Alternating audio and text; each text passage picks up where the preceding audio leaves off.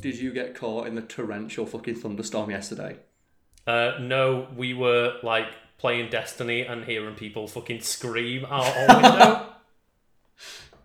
Why were they screaming? Is it just scary because it was a thunderstorm, or because they were just running around and having a good time? I think it was like because the heavens just fucking opened out of nowhere, Oh yeah. and people were just out in like the regular weather, and then just oh god, God literally rained down on them, and everyone just started screaming and running away. It's like someone just did a Skyrim dragon shout to change the weather or something like that, and it just happened. Like, the problem with me is I did some laundry yesterday, and I had like my bed sheets just hung up on a clothes horse. And when the wind started whipping up, my bed sheet nearly flew out the window. Oh no! Just when it's like you can see it floating just a little bit, Yeah. and he's like, "That's gonna go. It's gonna go." So I had to grab it and pull it back. And it reminds me a bit of a friend of mine. She had a car. She had this thing that her sister or something made in school. It's like a love bug, which is like a little thing to put on their dashboard on a one of those rubber sticker things. Okay. Do you like stick it to your dashboard? Yeah. We were sat in the car, and I opened up the window, and they opened up their window, and we're driving, and it caused like some sort of like air vortex, and you just saw it go, oh, float a little bit, and it happened so fast, no one could have reacted. It floated for what felt like a straight 2 seconds, and then said, whoa, out the window, and she just looked and went, no! It's just gone. It's gone. It's like, and as I looked and went, I'm really sorry. I hope it wasn't important. She went, my sister made me that. I went, oh god. Oh. Anyway, welcome to episode 34? 35? If I say it with a rising inflection, then no one will correct me. Yeah. I don't know. 35. I'm sure just look at the title, that'll be fine. I'm here today, as per usual, my friend Lucas. Say hello, Lucas. Konnichiwa. And that threw me off a little bit there. And what are you drinking today, my friends? I have a lovely bottle of San Miguel. How about yourself?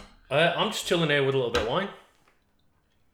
Look at that. You can tell it's getting to the nice weather when you're getting wine. When the wine comes out. I know, yeah. Was it red wine, though? Because red wine feels a bit heavy for today.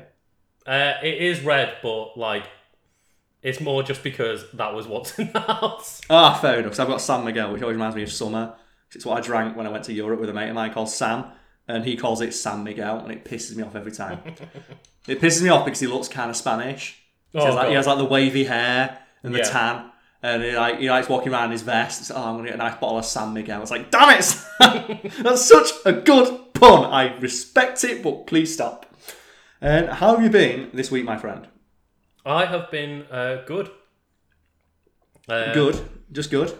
Yeah, I mean, the world's still falling apart, as we say. Oh, it is, yes. Well, I think we spent 2 weeks talking about it. Like, let's just say, the world is still on fire, and we're very sorry. Yeah, like that's all we get this week. It's still on fire. Shit's still going wrong. Things are getting pretty real. But on a positive note, by the time people are hearing this, it might be worse. Yesterday Pokemon came out. Oh, okay. I was going to say, just as to let people know, like when this comes out, it's probably worse. It probably will be. Something worse has probably happened. I don't even know anymore. I don't think there's anything that could happen in the news that would surprise me now. No. Given all the things that have happened this year in such a short space of time. It feels like we've had multiple years worth of horrific news in the space of 3 months. Pretty much, yeah. It's been kind of insane. And one of the things that I've quite enjoyed and found a little bit amusing is the amount of people like, what happened to the murder hornets? Because that was a big news story for like a day. And then it just didn't happen, and there's loads of people like, oh man, yeah, it's the arc wasn't really satisfying. It was a plot point that was introduced, and people referring to 2020 as just a season of humanity. That's really unreal. It's like it started to go off the rails. Yeah, like this is humanity's version of Game of Thrones season 8, where shit's just happening without explanation, and everything's just like everything is shit in the bed completely, and there's no rules anymore. Yeah, just the murder hornets are coming and getting rid of. It's like the Night King. I'm still pissed off about Game of Thrones. I think we all are. Like, I think about it every now and again and just get mad. Yeah. And how did they fuck it up so hard? They dropped the ball so I think, poorly. A lot of people are pointing out now of like, oh my god, this literal like cultural zeitgeist that was Game of Thrones, the hype dropped off so quick that no one talked about it after. It happened while the show was on the air. Yep. The hype for it died. Like, the third to last episode, people just stopped giving a shit. Yep. It's crazy.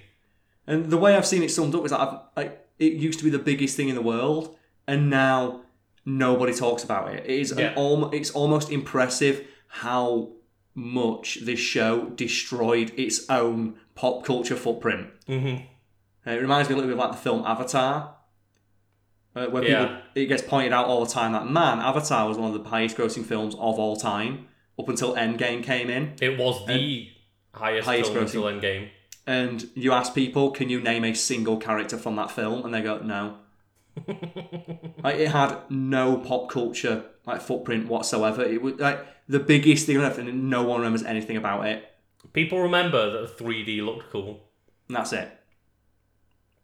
And I've seen a lot of people talk about how basically the 3D is the reason that it's the highest, or was the highest grossing movie, because essentially every single ticket sale they got, 50% or 100% of the price of another ticket. Yeah, so they effectively got double ticket price for almost everything, because that's what 3D does, and that's one of the reasons they push so hard on 3D.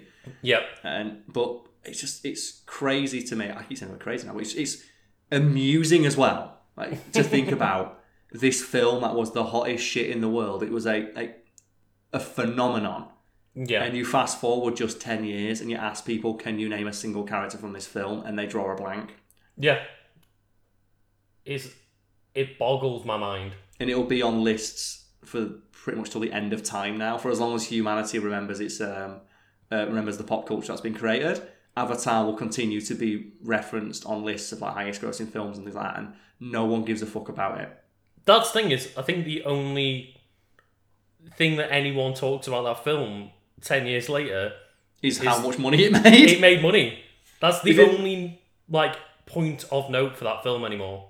And I still will never forget. I will never forget the weird amount of Avatar fans that had never spoken up in the 10 years since the film's release, but the moment Avengers started closing in on beating its box office record, all these Avatar fans came out, no, it's not fair. Yeah. Avengers doesn't deserve to get the amount of money that it's making. It's a 22 film arc. It's unprecedented what they did for Endgame, and Avatar just farted out Blue Pocahontas and went, here's some 3D on it. I think I've mentioned before that there's an old writer for Cracked that they made a joke in an article once where it was sarcastic, but you actually can't really tell sarcasm in text form, where it was, they refer to Avatar as an original story, and the joke is something that's so charitable we should probably have to write it off on our taxes. So obviously, and people didn't get that joke, even though it's written down in black and white, and the sentence immediately after saying it's an original story is a piss take. Yeah. People for some reason didn't understand that, and that writer, to my knowledge, still, to this day, gets angry messages from people saying Avatar's not an original story, it's just Dances with Wolves. Even though the line they're getting pissed off at, the line following it, is a joke. Yeah. And it's so obviously sarcasm. It's oh man, I feel so bad for them. Oh, God. Still to this day get angry people messaging that Avatar's not an original story. It's I know, that's why I made the joke. Yeah. It's oh God damn it. I can't imagine being I suppose I'll probably get some more things from YouTube videos and stuff, but the idea of being a comedic writer and constantly getting messages for the rest of your life. Oh, did you know this thing that you made as a joke is not true? And it's that was the joke. Yeah, it happened to me a lot during my writing days where one of the articles that I wrote, I think it's something like insects with superpowers. Right. So it's about insects that have weird superpowers. I think the one I contributed to that was there's a species of spider that can cover itself in silk and dive under the water. That sounds awesome and terrifying. It does, and obviously spiders, and the reason that it ended up being on a Cracked article is because you expect spiders, all insects are terrified of water, and this is a spider that can scuba dive. The amount of angry messages I got informing me helpfully, Carl, I don't know if you knew, but spiders aren't insects, they're arachnids. Oh no. And it's oh for fuck's sake! The amount of people who wrote in and went into the forums to complain about that title. I'm not sure if you know, but spiders aren't insects. Like, we fucking know, but it's the title. You've got to write a succinct title. We can't write, here are 6 insects, 3 spiders that have superpowers.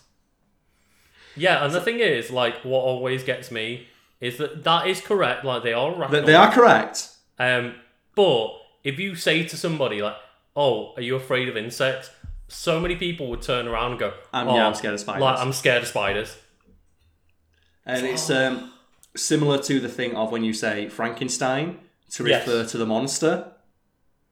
And then you'll get that smarmy dickhead who goes, well, actually, Frankenstein was the doctor. The monster is called Frankenstein's monster. And so, I know, but pop culture has evolved to a point where Frankenstein is now shorthand for the monster. It's colloquialisms, yeah. It is, yeah. And they think they're so smart for pointing out. It's like, I fucking know. Yeah. So you're dragging this conversation to a halt to let people know that you are aware of one of the most famous bits of like misinformation about that story. Yeah. There was a great quote that I really love about that, where it's intelligence is knowing that Frankenstein is not the monster. Wisdom is realizing that he is. Mm-hmm. And it's just, God, that happens so much when you're a writer, because it's really difficult to like speak generally. Yeah. If you speak too generally, you'll get stuff like that. Well, spiders aren't insects; they're arachnids. But then if you try and speak too specifically and get more technical, people will complain that it's not funny or interesting. Exactly. Yeah. Or it's too. I always do my best to try and like hit a middle ground, but it's really tough. And I've noticed immediately. After doing like, you know, YouTube videos and podcasts and stuff, that generally speaking, if I don't clarify after I mention something like, oh, this is just information off the top of my head that I'm trying to put together again and retell, it's not going to be 100% accurate. Mm-hmm. If I don't say something along those lines, everyone just comes at you. And there's the thing as well, where even if you do that, people will still complain because they will hear the first 3 seconds and then turn off. Like a good example of that was, I think we did a video about Doom. Yes. About Doom, where I incorrectly, admittedly, attributed the quote, story in a video game is like story in porn. Nobody expects it to be there and you don't notice if it's not. Mm-hmm. And I attribute that to John Romero, not John Carmack, who actually said it. Right, okay. And I think that's a fair... I was half remembering that while telling a story about something different to that. Mm-hmm. And it's 2 people called John who both worked on the same game. Yeah, it's literally like they're both renowned as like the 2 creators of Doom, and they're both called John. And I forgot which one it is who said that, and admittedly, I made a mistake. But here's the thing. When I say that, like, as I am saying that sentence, on screen comes up a fact bar at the bottom. Carl is remembering the quote, but he's misattributed it. It's actually said by John Carmack. Which, when I'm thinking back on it, the clever quote, you should have probably assumed it was from Carmack and not Probably, Romero. yeah, but like I said, it was something... like, looking back at it. It's as you mentioned, it's something you said off the cuff and you don't remember the exact thing, and it was corrected live in the video. Yeah. And you could argue maybe you should cut that out. But then it's an interesting quote and it's corrected immediately and it's not all too detrimental to the actual content being produced. But the amount of people who reached out to me to tell me that quote was wrong. Mm-hmm. It's like, yeah, I know. It says in the video that it is. It says in the video. Right there. Then we had another one, which was the film Jurassic World. Yeah. There is a scene in that film where a guy, when all the pterodons attack, he picks up 2 margaritas and just legs it. Yeah. And I made a reference to that. Well, have you ever seen like the hero guy in that film who picks with margaritas like #1 priorities on display? Mm-hmm. And I thought it was quite funny. And while that was being edited, Brad found out, oh, that's Jimmy Buffett, the guy who sung the song Margaritaville. And that's his restaurant, like he owns a stake in it. Right, yeah. And it's a cameo because they put a Margaritaville stand in Jurassic World. So they offered him a cameo and he said yes. And he put that in a little fat bar at the bottom.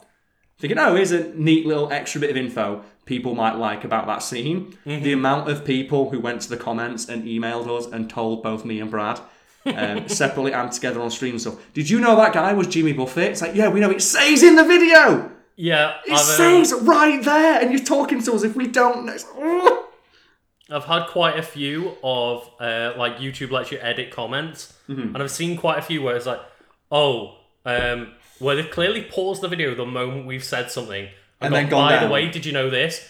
Edit, I've just continued watching. You all right? You correct yourself. It's like, for fuck's sake. Maybe you should watch the end of the video. I got a tweet one for it. It's like, I was talking about the Spartans. It's a subject I've researched a lot because I'm interested in it. Yeah. It's like, I'm telling the story of only Spartan men. And the only way to get a tombstone for a Spartan man was to die in war.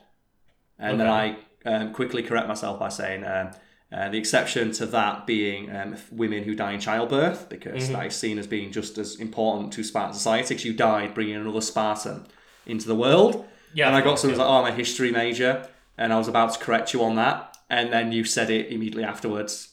And it's like, yeah, it's almost like researching stuff is my job and my passion.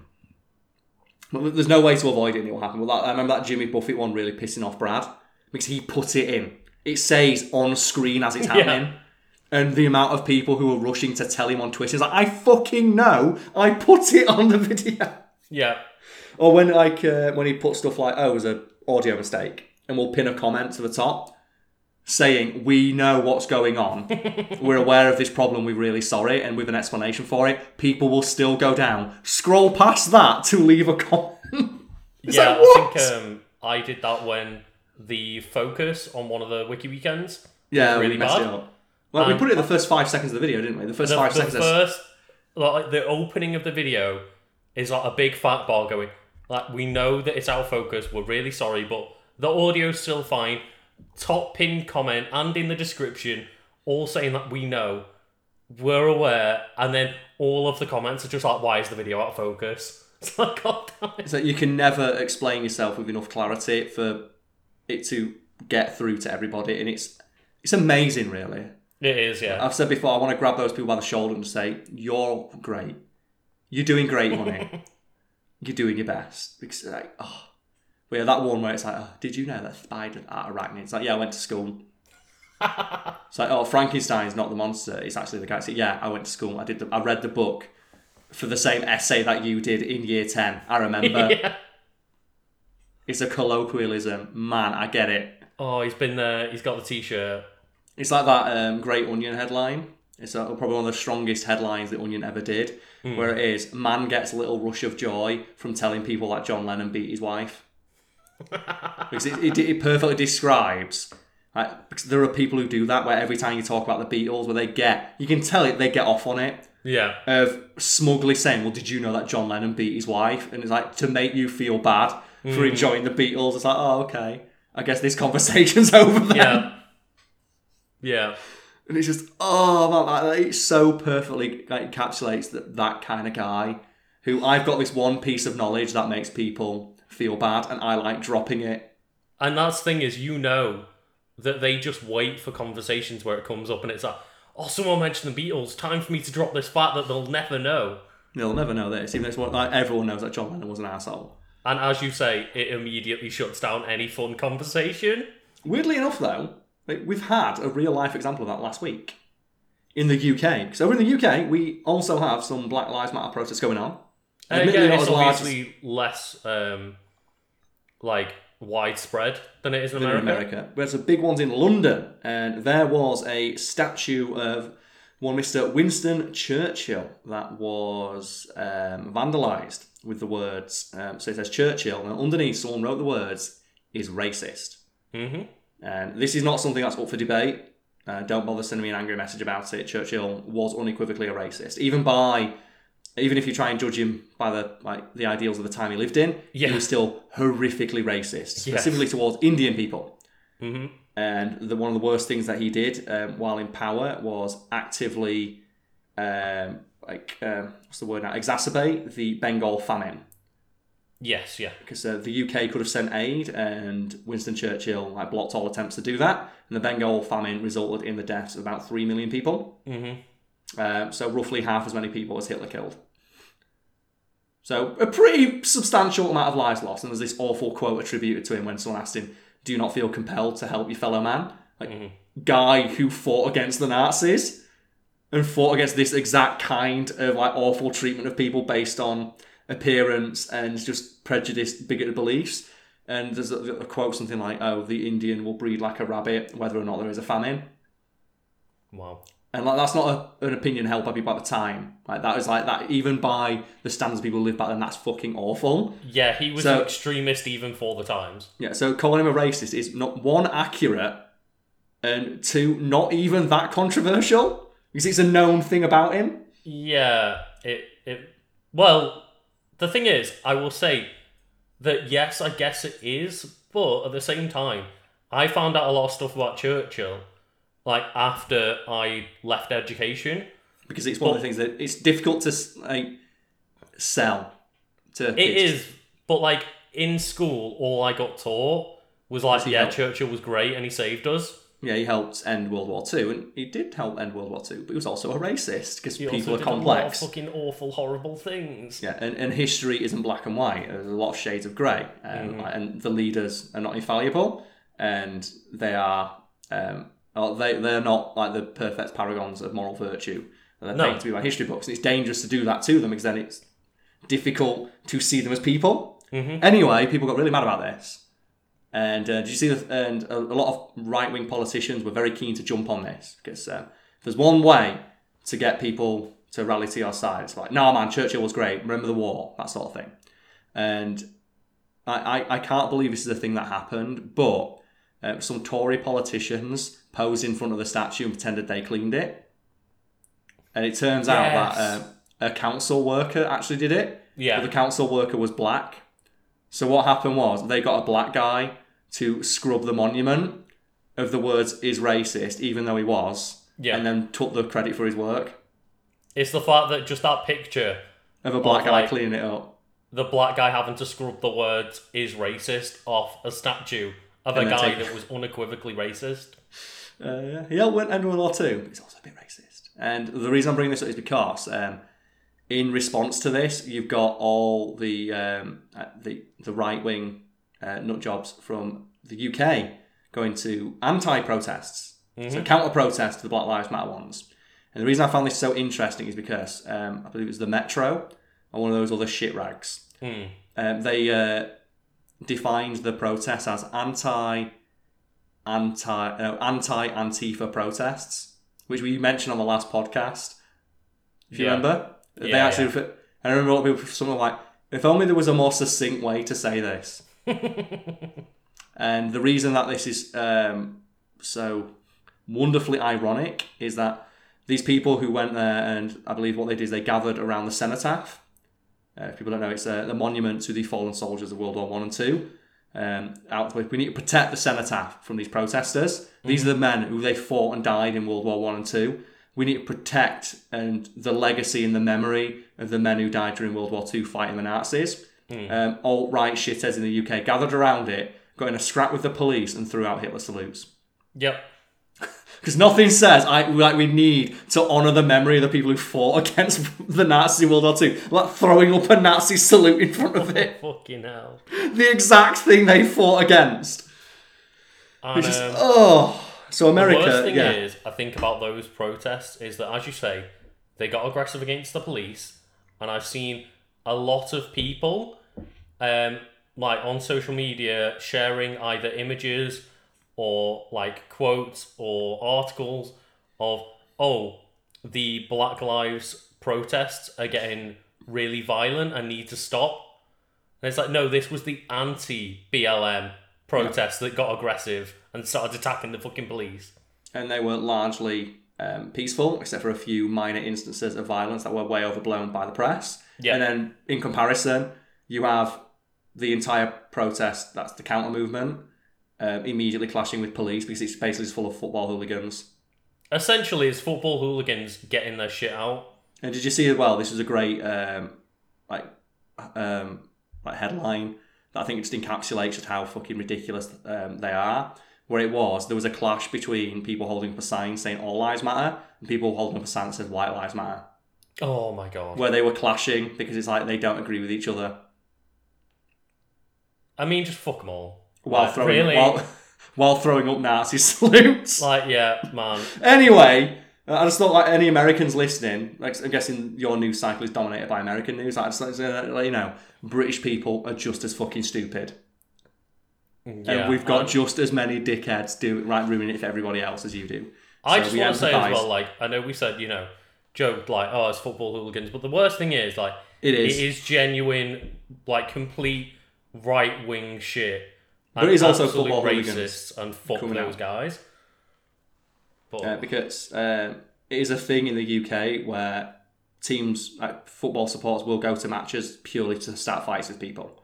Yeah. Like, there are movies being made about this, and, which weirdly glorified it. Yeah, it's one of those things. I think it's just, what are the biggest crowds that we generally get in, like, the UK and in Europe in general, and it's normally like concerts or football. But the thing with football is it gives you a reason to be antagonistic against another team. So it's just where people generally go to get aggression out, like against people for no reason other than they can do it in a big crowd and get away. Yeah, it's. I don't think anything sums it up easier than the fact that between especially fierce rivalries, they have to bus in spectators in armoured buses away from the stadium and cover them with barricades and things like that, because rival fans will throw bricks at the buses. It's crazy. And they'll do that, and they have to sit them separately because they can't help them from fighting. And in Sheffield, even where I live, on derby days, which are days when Sheffield United play against Sheffield Wednesday, pubs will just say no away fans, no home fans. Because they know that if they let fans from both teams come into their pub at the same time, they will start a fight. Yep. And the time you'll see a police officer in the UK is when there's a football match on. Because they have to deploy anti-riot squads and everything during football matches, because they will fight, and they have to get the police to escort people to trains and let fans have to ride in specific carriages because they will get in a fight because it's football. And it's like, ugh!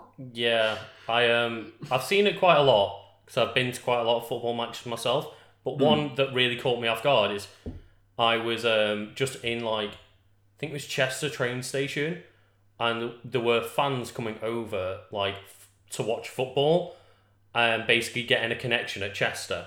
And what happened was we were just stood waiting for our train.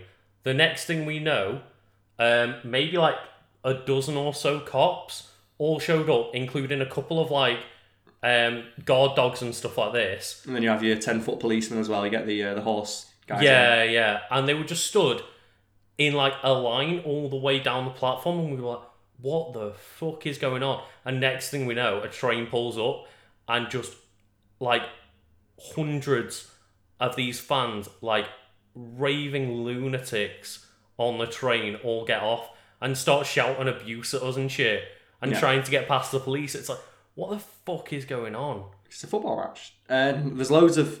It's actually one of those things that I'd love to see, like a full detailed breakdown of it, because there are reports internally from the police that, we have plans in place. Like we spend a not insignificant amount of police resources just figuring out how to keep football fans apart, because they can't help. If we're not there, they will kick the shit out of each other and they will kill each other, literally, in some cases. Like, so I said, people will throw bricks. Like they have to ban people taking newspapers into football grounds. You heard about this? Americans think, why can't you take a newspaper into a football ground? It's because people figured out a way to fold a newspaper in such a way where it basically turns into a brick. Yeah. And if you fold it up and you fold it and you keep folding with a couple of newspapers, you make a paper brick, which is heavy enough to hit and knock people out. You're also largely told that you can't take coins and stuff in like that, because people will throw pound coins with enough force onto the pitch to hit players and cause injury. Yeah, there's been a few cases where like footballers have been hit in the head and like caused minor bleeding because they've been hit by a coin. People are throwing like pennies and pounds and stuff at their face. It doesn't sound like a big deal, but now imagine it's being thrown from 100 foot in the air by multiple people, all screaming hatred at you. And it's crazy to think, and it's a football match, and it doesn't surprise me that There's been no football for like 3 months. So there will be a not insignificant amount of people at those protests who are there just for a fight. Because like that is their personality. So for Americans, it might sound really baffling, but no, this is a serious problem we have to deal with. Where before the dark times, in Sheffield, every time there was a derby, there would be no less than 300-400 police officers in the city centre guiding people. And you're advised not to go out. You're generally advised to just, if you don't need to go out, don't. Don't, no. Because it's not worth it. Also, as well, don't go out wearing a specific colour t-shirt, because if rival fans think you support the other team, they will beat you up. You will just get jumped by rival fans. And this isn't exaggerated. This happens. This happens all the time, and it's just a fact of life in Britain that people just accept. That, if you're wearing like a blue shirt in London on the wrong day, someone might just kick the fucking shit out of you if it happens to be a day when teams are playing. It does happen, and I obviously have like dyed hair for anyone that doesn't know what I look like. I often colour my hair very bright, different colours. I'm guessing you avoid red.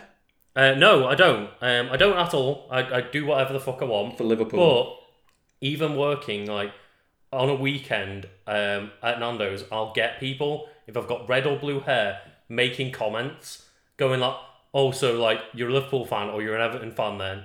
And like some people give me actual shit for having blue hair the day Liverpool are playing. Because they think, you support the other teams. I don't care. It's like I'm a Liverpool fan and I've just got blue hair because I like having coloured hair. Leave me the fuck alone. But this is the one, where this is the level it can get to, and there are stories of people getting like the shit kicked out for wearing the wrong colour t-shirt. Yeah.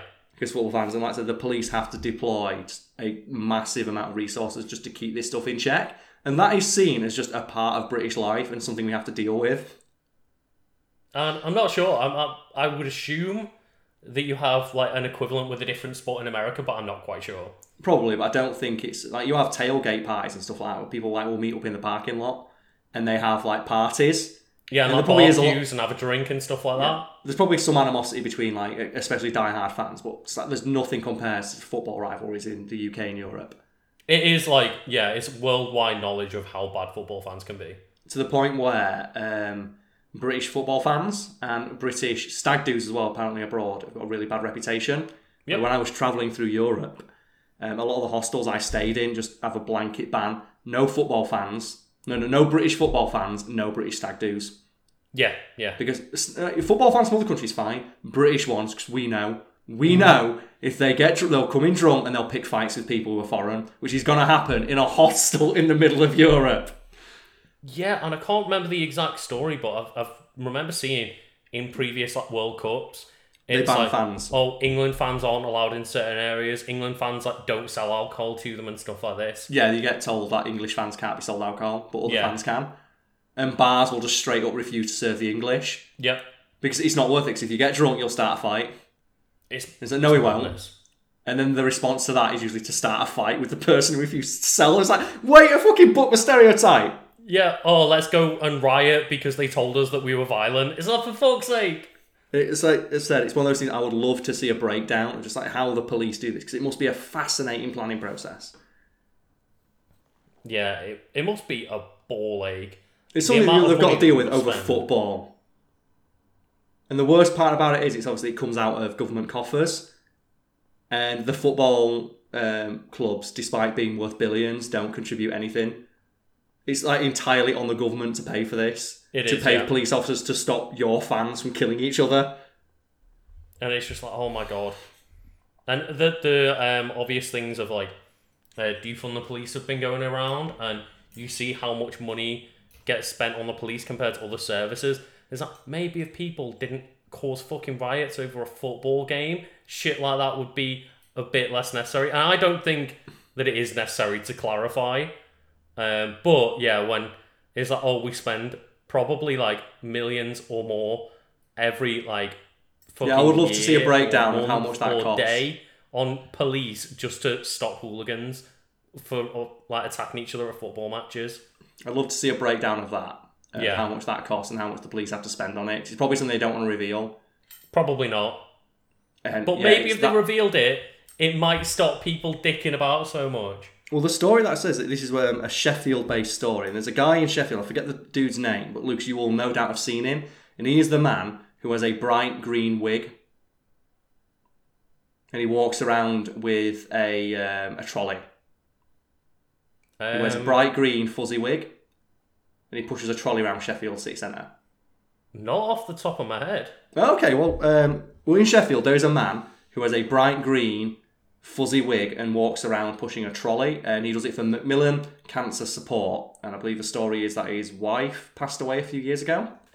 Okay. And he endeavoured to raise money for them until he passed away to thank them, and Macmillan Cancer Support, they're green, so he wears a Macmillan t-shirt, bright green fuzzy wig, and he pushes round a trolley all day, every day. He's walked the equivalent like around the world already doing it, and he has no plans to stop, and he's been interviewed by international press. He got to carry the Olympic flame when it went through Sheffield when Britain hosted the Olympics, and he has an Olympic torch that he carries around with him, and people can go up and pose the Olympic torch because he's got one, and donate some money to this thing. And the story goes that he was walking around because he's wearing bright green. I don't know which football team has a bright green kit, but he got knocked down and harassed by rival football fans. Jesus even though on all of his clothes it says Macmillan Cancer Support. Oh, because they saw him wearing green, and fans of the club that those supporters were with ended up raising like 20 grand out of embarrassment for how he was treated. He's like a local hero in Sheffield, where he's raised, I think, over £1 million. Fair enough for people like feeling guilty that it happened, but what the fuck? And he's just a really adorable elderly man who walks around with a bright green fuzzy wig. He doesn't mean no harm to anybody. And raises money for charity. Over £1 million worth. Oh, that's really fucking upsetting. Yeah, and that's a story that sticks with me of like how bad football hooligans can be. It's on site. Yeah. Where like no one bothered to check, and they didn't see that he's not wearing. They didn't see that he's got Macmillan Cancer Support on his fucking t-shirt. It's a green t-shirt, so he must support the other team. Let's go push him over and give him shit. Yeah, I think I've heard stories about. I think there might have been one not too long ago, like relatively recent, of like a guy in London got beat up because he was wearing a coloured t-shirt on Happens all the match time. day. Happens every single time. I'm going to double check what that guy's name is so people know. So Sheffield. So yeah, let him have some credit. So I'll put in Sheffield Green Man. It's not come up, and I'll put wig. There we go. Here we go. He's called the Pram Man. That's his name. Okay. So here we go. He's actually got a book based on him. He's got what? Sorry. He's got a book. So here we go. So do you know what? Let's just read about this man. He's a fucking legend. So his name is John Birkhill, and he's got a British Empire Medal. This is in 2013. And he's still doing it because I saw him as of like a few months ago. Before we go on, what is a British Empire Medal? And we'll find out because this is a story about how he got awarded one. So a fundraiser dubbed the Madman with the Pram. I just know him as the Fuzzy Green Wig Man. Has been awarded a British Empire Medal for raising more than £200,000 for Macmillan Cancer Support. This is in 2013, so he's like doubled that since then. So it must be $500,000 that he raised, not $1 million. Oh, okay. So the story I saw that he's raised I saw the word million, so it must be he's doubled that in the time since. So he's 74. So he was 74 in 2013. So he's not nearly 80 now. He's over 80 and he's still doing it. So here you go. He's dedicated himself to raising money for charity after losing his wife to cancer. He earned his nickname by pounding the streets over the last 20 years, wearing a green wig and pushing a pram. Oh my God. He has competed in 892 races and he's finished the London Marathon 19 times. Wow. Fair fucking play, man. Yeah. And he's just like this, he's a famous figure in Sheffield. So, we've got a story here. His 80th birthday was in 2019. So let's see, this is a Sheffield City Council page about it. So let's find out some more information about him now. So this is more recent. So we have here, John, is one of Sheffield's most famous local heroes. So he's, and we have a quote here from Councillor Julie Daw. It's people like John who make our city so great. It's a true reflection of Sheffield's spirit that makes us all feel very proud. So for more than 30 years, he's raised money for Macmillan, taking part in 1,000 organised races. Like, this guy's amazing. He's a fucking legend. And he's just one of those people like everyone knows him. I don't know how I've never noticed. He's around all the time. I don't know how you don't. Maybe it's just like, I see people in green and don't really notice it. Yeah, he's just he's a Sheffield just legend, as it were. He's even got a Twitter page. Yeah, I don't know. To clarify for anyone who doesn't know, I lived in Sheffield for a good few years. So I'm on his Twitter page right now, and he's still active by the sounds of it. And he has a tweet as of the 29th of April. John has a message for fans during the current lockdown period. All I want is everyone to be safe.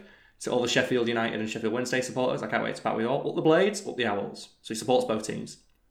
Yeah, he's just generally spreading positivity. Yeah, he's just a nice man. There's just pictures of him walking around, and it's all he does, all day, every day. What a nice guy. And then rival football supporters who thought he was supporting the team went up and gave him shit for it. Great. But he's one of those people who's from Sheffield, and when I talk about him, it's no, that's you making that. There's never a guy with a fuzzy green wig who walks around all day with a pram. He's been doing it for 30 fucking years. Oh god. So do you remember our mayor? Do you remember our mayor? Is it Majid Majid? I'm not sure. Oh, you don't remember our mayor? Okay, well, there's another story for you. Sheffield, we had our mayor a couple of years ago was a guy called, I'm going to double check that it was. I think it's Majid. Majid? Majid Majid. Oh, it's Majid Majid. So I did that. Yeah, so it's Majid Majid. I call him Magic Majid because that was his nickname in the press. Yeah. So he's Majid Majid, and he's a Somali British activist and politician, and he applied to be the mayor, I think as a joke or something like that in 2018, and got the award. Because usually it's just when you think of the mayor, especially a British mayor, you think it's an old white dude. Yeah. And they wear their mayoral robes and the the things that are around their neck. Mm. And he was I think when he took office, he was in his 20s. And the reason that I want to mention this is I want to send you his inauguration picture. Because it is the flyest, most baller thing you have ever fucking seen. So I need to find the full image. Yeah, you need to make sure you send me the right one. Okay, so when he got crowned, not crowned, but when he was awarded Lord Mayor. Mm-hmm. Here we go. So copy image, and I'm going to send it to you now. I'll describe it. You get to take a picture in the town hall wearing whatever the fuck you want, but you've got to wear your mayoral chains. Yeah. So Lucas, I'm going to send you the picture. This is what he posed doing. Oh my god, that's amazing. Just describe it, Lucas. So he's wearing what looks like black Doc Martens. Yeah, he's posing his fucking docs. Some rolled up black suit pants, and then he's got white shirt and bright white blazer jacket on, suit jacket. Yeah. And then the brightest tie in the world, just really super colourful tie. With his solid gold fucking mayoral chains around his neck. And he's Slav squatting in the city hall. He's literally posed on top of one of the pillars of the banister, and just crouched on top of this little banister. And he looks like a fucking just posing dog. The thing is though, Lucas, that's not even the best photo that he took, because he also took another one. This was his official photo on the Sheffield Council page. Oh my god. And for this one, he's wearing his Doc Martens. Yeah. He's wearing all black with a really sick pair of bright red Doc Martens, sat on this old-fashioned pimp throne with the mayoral chains around his neck and this giant fucking it looks like a Dark Souls weapon made of gold. It's like a giant golden cane with a crown on the top of it. Yeah, it looks like a mace. Yeah, it's like a giant golden mace, and it's something it's a mayoral thing. That there's there's a lot of tradition around it, but he's just sat there and he looks like a fucking level boss from an indie game. And then there's another one, and this is what he did in response to, because he was mayor when Donald Trump came to the UK. And the reason I love this guy is because in his official capacity as mayor, he barred Donald Trump from coming to Sheffield, calling him, and I quote, a waste man. Oh my god. And in solidarity with all the Mexican people, because it was during the time that Donald Trump was saying, oh, fuck Mexico, and putting up a wall and making them pay for it, he wore a giant sombrero. And again, he stood crouched on top of what looks like a stately table. Yeah. In the middle of the mayor's office. Wearing a sombrero. His bright green docs on this time. with his mayoral chains, and he issued an official decree saying Donald Trump's not allowed in Sheffield. Fuck Donald Trump. He's just wearing a t-shirt that says Donald Trump is a waste man. Oh, so good. And the great thing that because the mayor doesn't hold much power, it's mostly ceremonial. Yeah. But you can do a few cool things. And one of the awesome things he did is during the World Cup, when England made it further than we were supposed to. Yeah. He used his mayoral powers to have Dev Green, which is a big park in Sheffield, right in the city centre. He used his mayoral powers to have a massive TV sent there free of charge.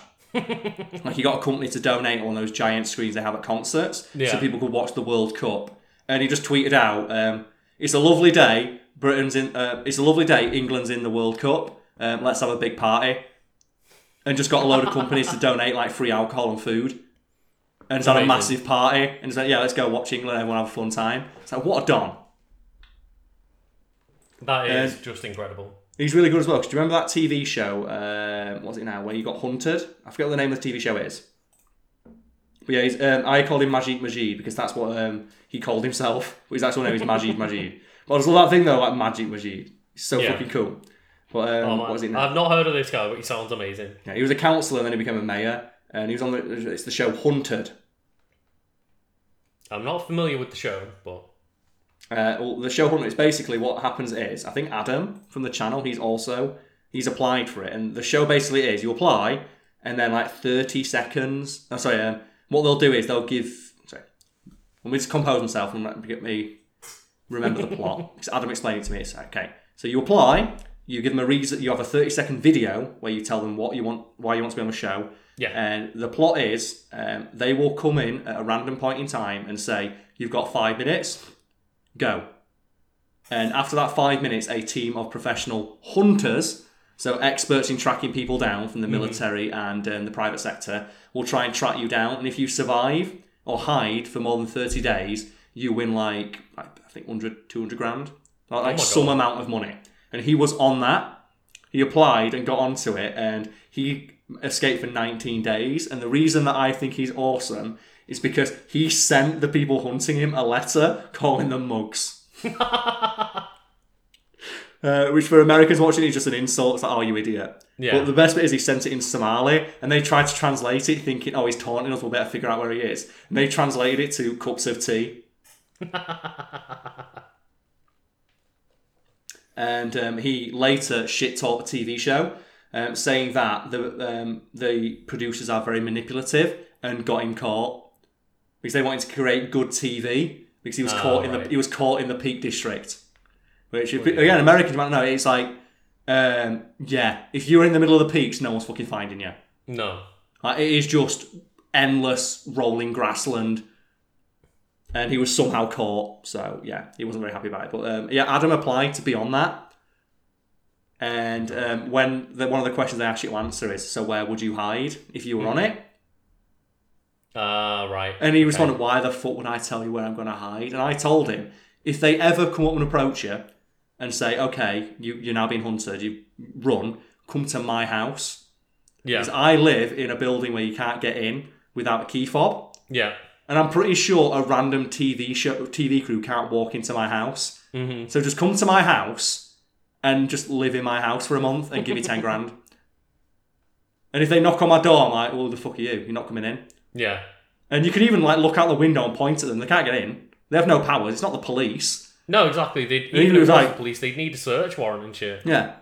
And they can't do that. But I thought it'd be really great. It's just like, oh, come to my house and just live in my house. And just never leave. Because as long as you don't leave and you don't go out the front door, you can't break in. They can only get you if you go outside. If I go outside for you and buy all your shopping and stuff like that, they can't do out. Nope. But, man, I just love that one though. He sent them a taunting letter saying, go fuck yourself. So fucking funny.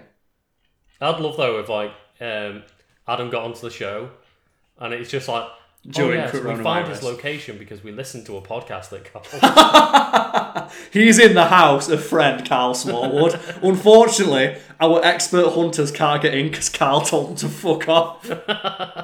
Carl refused to answer the door and appears to be surviving via the means of Just Eat and Deliveroo, who continually are delivering Nando's to his house, provided at a discount from his friend Lucas. Oh, man. That show is such a good idea, though. And my sister's dad, because he was in the army for a bit, and he's like really into survivalism and all that stuff, and he just said he'd fuck off into woods. And he applied because he wanted to go on because he thought if anyone tries to catch him, he'll just run off into woods. Yeah. Who the fuck's going to find you in the woods? Be very difficult. Oh, I just love that. Just, you are a bunch of mugs. Well, he's asking for a cup of tea. He's weakening, lads. We've got him. He misses British tea. It's like, no, he's calling you idiots. Yeah. I kind of hope, though, that it came with a photo of him just posed, like, in his sombrero. So how are you not going to find me? He's wearing a giant sombrero. He just, like, has his phone on and keeps sending them messages of, like, here's a picture of me in my sombrero in the woods. It's like, God, that's an interesting one, though. What would you do? Because if you ever think about it, my plan when I discussed it with Adam was, I would grow my hair out and stuff. If I knew I was applying for the show and if there's a 3-month period when they might be looking for you. Yeah, sure. I'd grow my hair out during that time, and then the moment I know they're looking for me, shave my head. Mm-hmm. Shave like whatever beard I managed to grab. Put on really loose, baggy clothing. Yeah. And then just go to live on the street. Yeah, I don't know what I'd do. Like, just go to a DOS house for 20 days. It's very easy for people to notice me because of my hair. Exactly, but my plan was just go live on the street. Yeah. Like, all you need to do is you go and you withdraw like 500 quid from a cash point. Mm-hmm. Put it in your sock or something like that, because I think they can track, like, you've got to give them access to your bank records and stuff like that. So you go withdraw like 500 quid, and just every day, go McDonald's, go Greggs, £2, £3 for a meal. Yeah, maybe. You can live off a couple of quid a day and just pretend that you're homeless. I would literally, like, probably have to, like, cut my hair, shave my beard, maybe even stop wearing my glasses, because, like, big, obvious glasses. But the really funny thing is, though, like, that show, people are such fucking idiots on it. Like, they'll go home. Although, like, one guy, he was great, he lived in his shed, and he lasted for, like, 3 weeks. Because they checked his house, and they went to his shed, and his shed was so small, they didn't think anyone could live in it. So they watched his shed for, like, 4 days, and went, well, there's clearly no one in his shed. Because he would have to come out by now, like, to use the toilet or get food. And it turns out he just shit in a bucket for like 4 days. Oh, man. And just refused to leave and just buried it all. It's like, oh, what a hero. He managed to make it. He did it. He did his best. Yeah, like, that's the thing is, doing something obvious is sometimes the best kind of trick to hide. Doing something so stupid that people wouldn't even think it's an option, like go home. Yeah. That's like literally just hide under your bed. Like, would people be like? Would they like the thing? Well, he's clearly not going to go home. Yeah. Why would he go to his house? It's like we've told him to hide. Why would he go where he lives? Exactly, and then sometimes that's the smartest thing to do. Which is why I said to Adam, like, if you ever end up doing it, like after lockdown, they just come up to you when you're at work. Come to my house. Leave your phone with your girlfriend. Leave everything. Come to my house. Just promise me that when we're done, you'll give me a selection of the winnings and just don't leave. Yeah. Like, I think lockdown's proven I can stay in my house for 30 days without going out. So it's not like it's going to be that much different. You've been prepping for it all this time. God, yeah. Like, I think the best thing to do would be, if you can, without getting tracked, get to, like, somewhere just like a massive forest or something. Just go to someone's house. Because I said, you're in a city. It's key card entry to my building. No one can get in unless they live here. And then once they've got in, they certainly can't get into my house. Because the way a lot of people get caught. I'm not sure whether they would admit it or not without, like, ruining the show. But I wonder if it is like, you can't go to X, Y, and Z. There probably is rules like you can't go hide somewhere where we can't get you. But at the same time, that's the point of the show. Yeah, but that's the thing is, again, you could just say, well, come to my locked building where they don't have access. And it's like, is that against like the rules or the spirit of the show? Yeah, but it's then, according to, the mayor of Sheffield for 2018-2019, who I'm going to trust the word of, The mayor's a pretty trustworthy dude. Yeah. He said that the show cheats, so fuck Yeah, it. exactly. If they're not going to make it fair for me, I'm not going to make it fair for them. Yeah. And I would just love, like, because they try and get into my house. No one comes in my house anyway. The fuck are you going to get in? Yeah. I still, that oddly reminds me of, like, one time when I was on a night out. Okay, I thought you said that one time I've been hunted by the police. That one time, yeah. I have actually, a little bit. I'll go into that in a second. Oh, is that... Okay. So one time, my mate was just like, yeah, we lost you on a night out and you were staying at mine. We had, like, 15 missed calls from you, and then your phone just, like, stopped ringing us. We couldn't call you back. Like, your battery must have ran out. And then we just found you lying in front of my door that was behind, like, 3 security doors. And I no idea how you got in. there. They don't know how I managed to get in. I was just there. Oh, man. Well, I'm looking forward to the next one, but I'm just going to go for a quick bathroom break, if that's okay? Yeah, of course it is, yeah. Okay, so I'm back, Lucas. What is this other story about you being hunted by the Popo, the 5-0, the Fuzz? When did this happen? Like, hunted is maybe not the right word, but, like, police were looking for us. Okay. So, like, I don't know where to start with this story, but I guess I'll explain a little bit of backstory of when I was a teenager in high school. Okay. Me and a close friend were making, like, amateur films. Okay, what kind of amateur films? Because that's, like, very vague. It could be interpreted in a very weird way. It started out as we made, like, a couple of sketch shows. Okay. And then progressed into my friend writing, like, full movie scripts and us trying to make, like, full, I guess, like, feature-length films. Like, on a budget with just, like, a couple of props and a bit of, like, fake blood and stuff like that. All right. And a lot of the stories that he wrote were... a lot of the time, because, budget restrictions and stuff, it was a lot about, like, post-apocalyptic kind of settings of... We were in the woods a lot. So I was going to say, post-apocalyptic, make use of the thriving metropolis that is Liverpool. Well, it's just, like, outside of Liverpool, so a lot. You lived outside it, so I guess you would have access to the woods. Yeah. It's not like you lived in Scunthorpe, where I lived, where you could, if you wanted to, probably get that to look like it's post-apocalyptic. You just need to walk down the street. Just walk down the street at 5 o'clock in the morning after a Saturday. So it's just full of, like, empty kebabs and bins have been knocked over. Yeah. And the thing is, this was, like, maybe...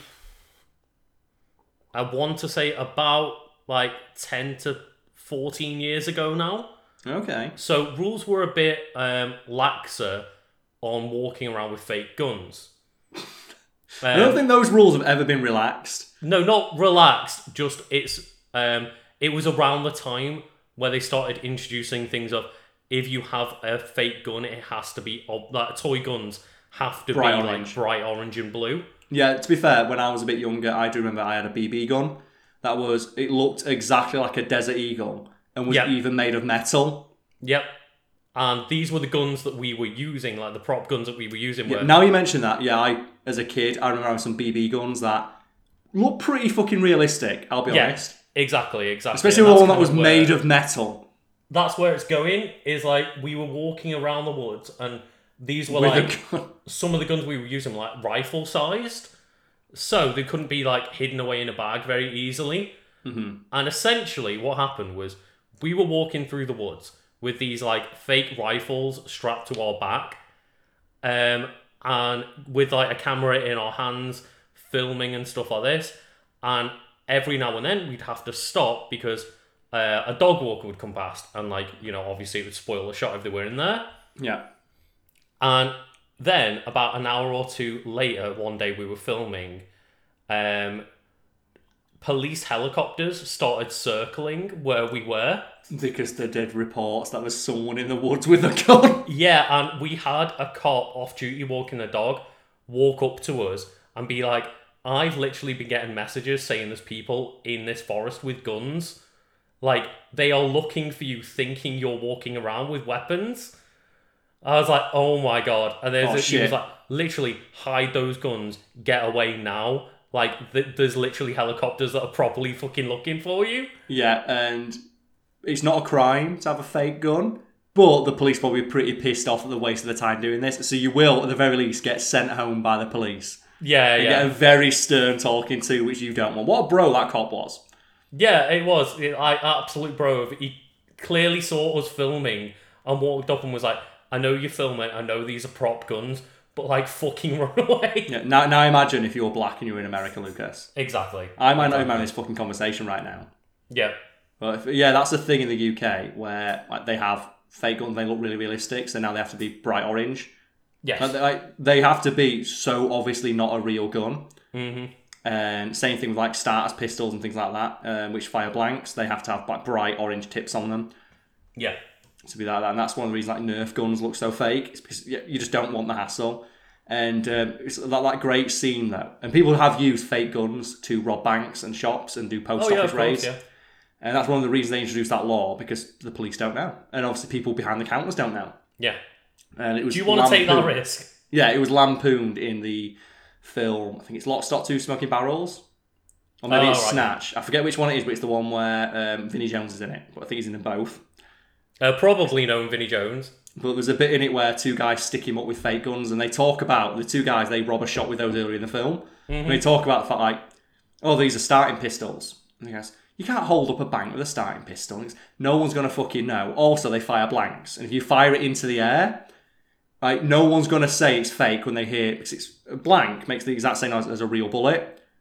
And when there's a panic... Obviously, there's differences in like muzzle flash and stuff, but not something that a regular person would know or notice in the panic of someone shooting a fucking gun. Yeah, and his argument is if two guys come in with balaclavas on, start waving around these things and fire a couple of shots into the air, no one's going to notice that they're not real. Yeah. And there's even a great joke in it where he goes, do they even make a loud bang? At which he shoots the gun in the car and like all the windows shatter. And it's a great moment. But later in the film, they meet Vinnie Jones. Hardman Vinnie Jones, who plays the character Bullet Tooth Tony. Okay. Who is a guy who's famous in the London underworld for being shot 6 times. Oh, and wow. Taking the bullets and killing the guy who killed him. Yeah. Or shot him, and then having the bullets melt down into fake teeth.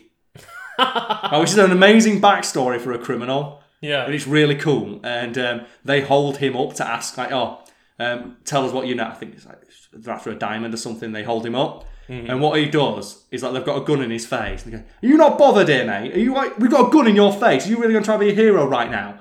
And Vinnie Jones goes, well, not really, because I've noticed that down the side of your guns, it says replica.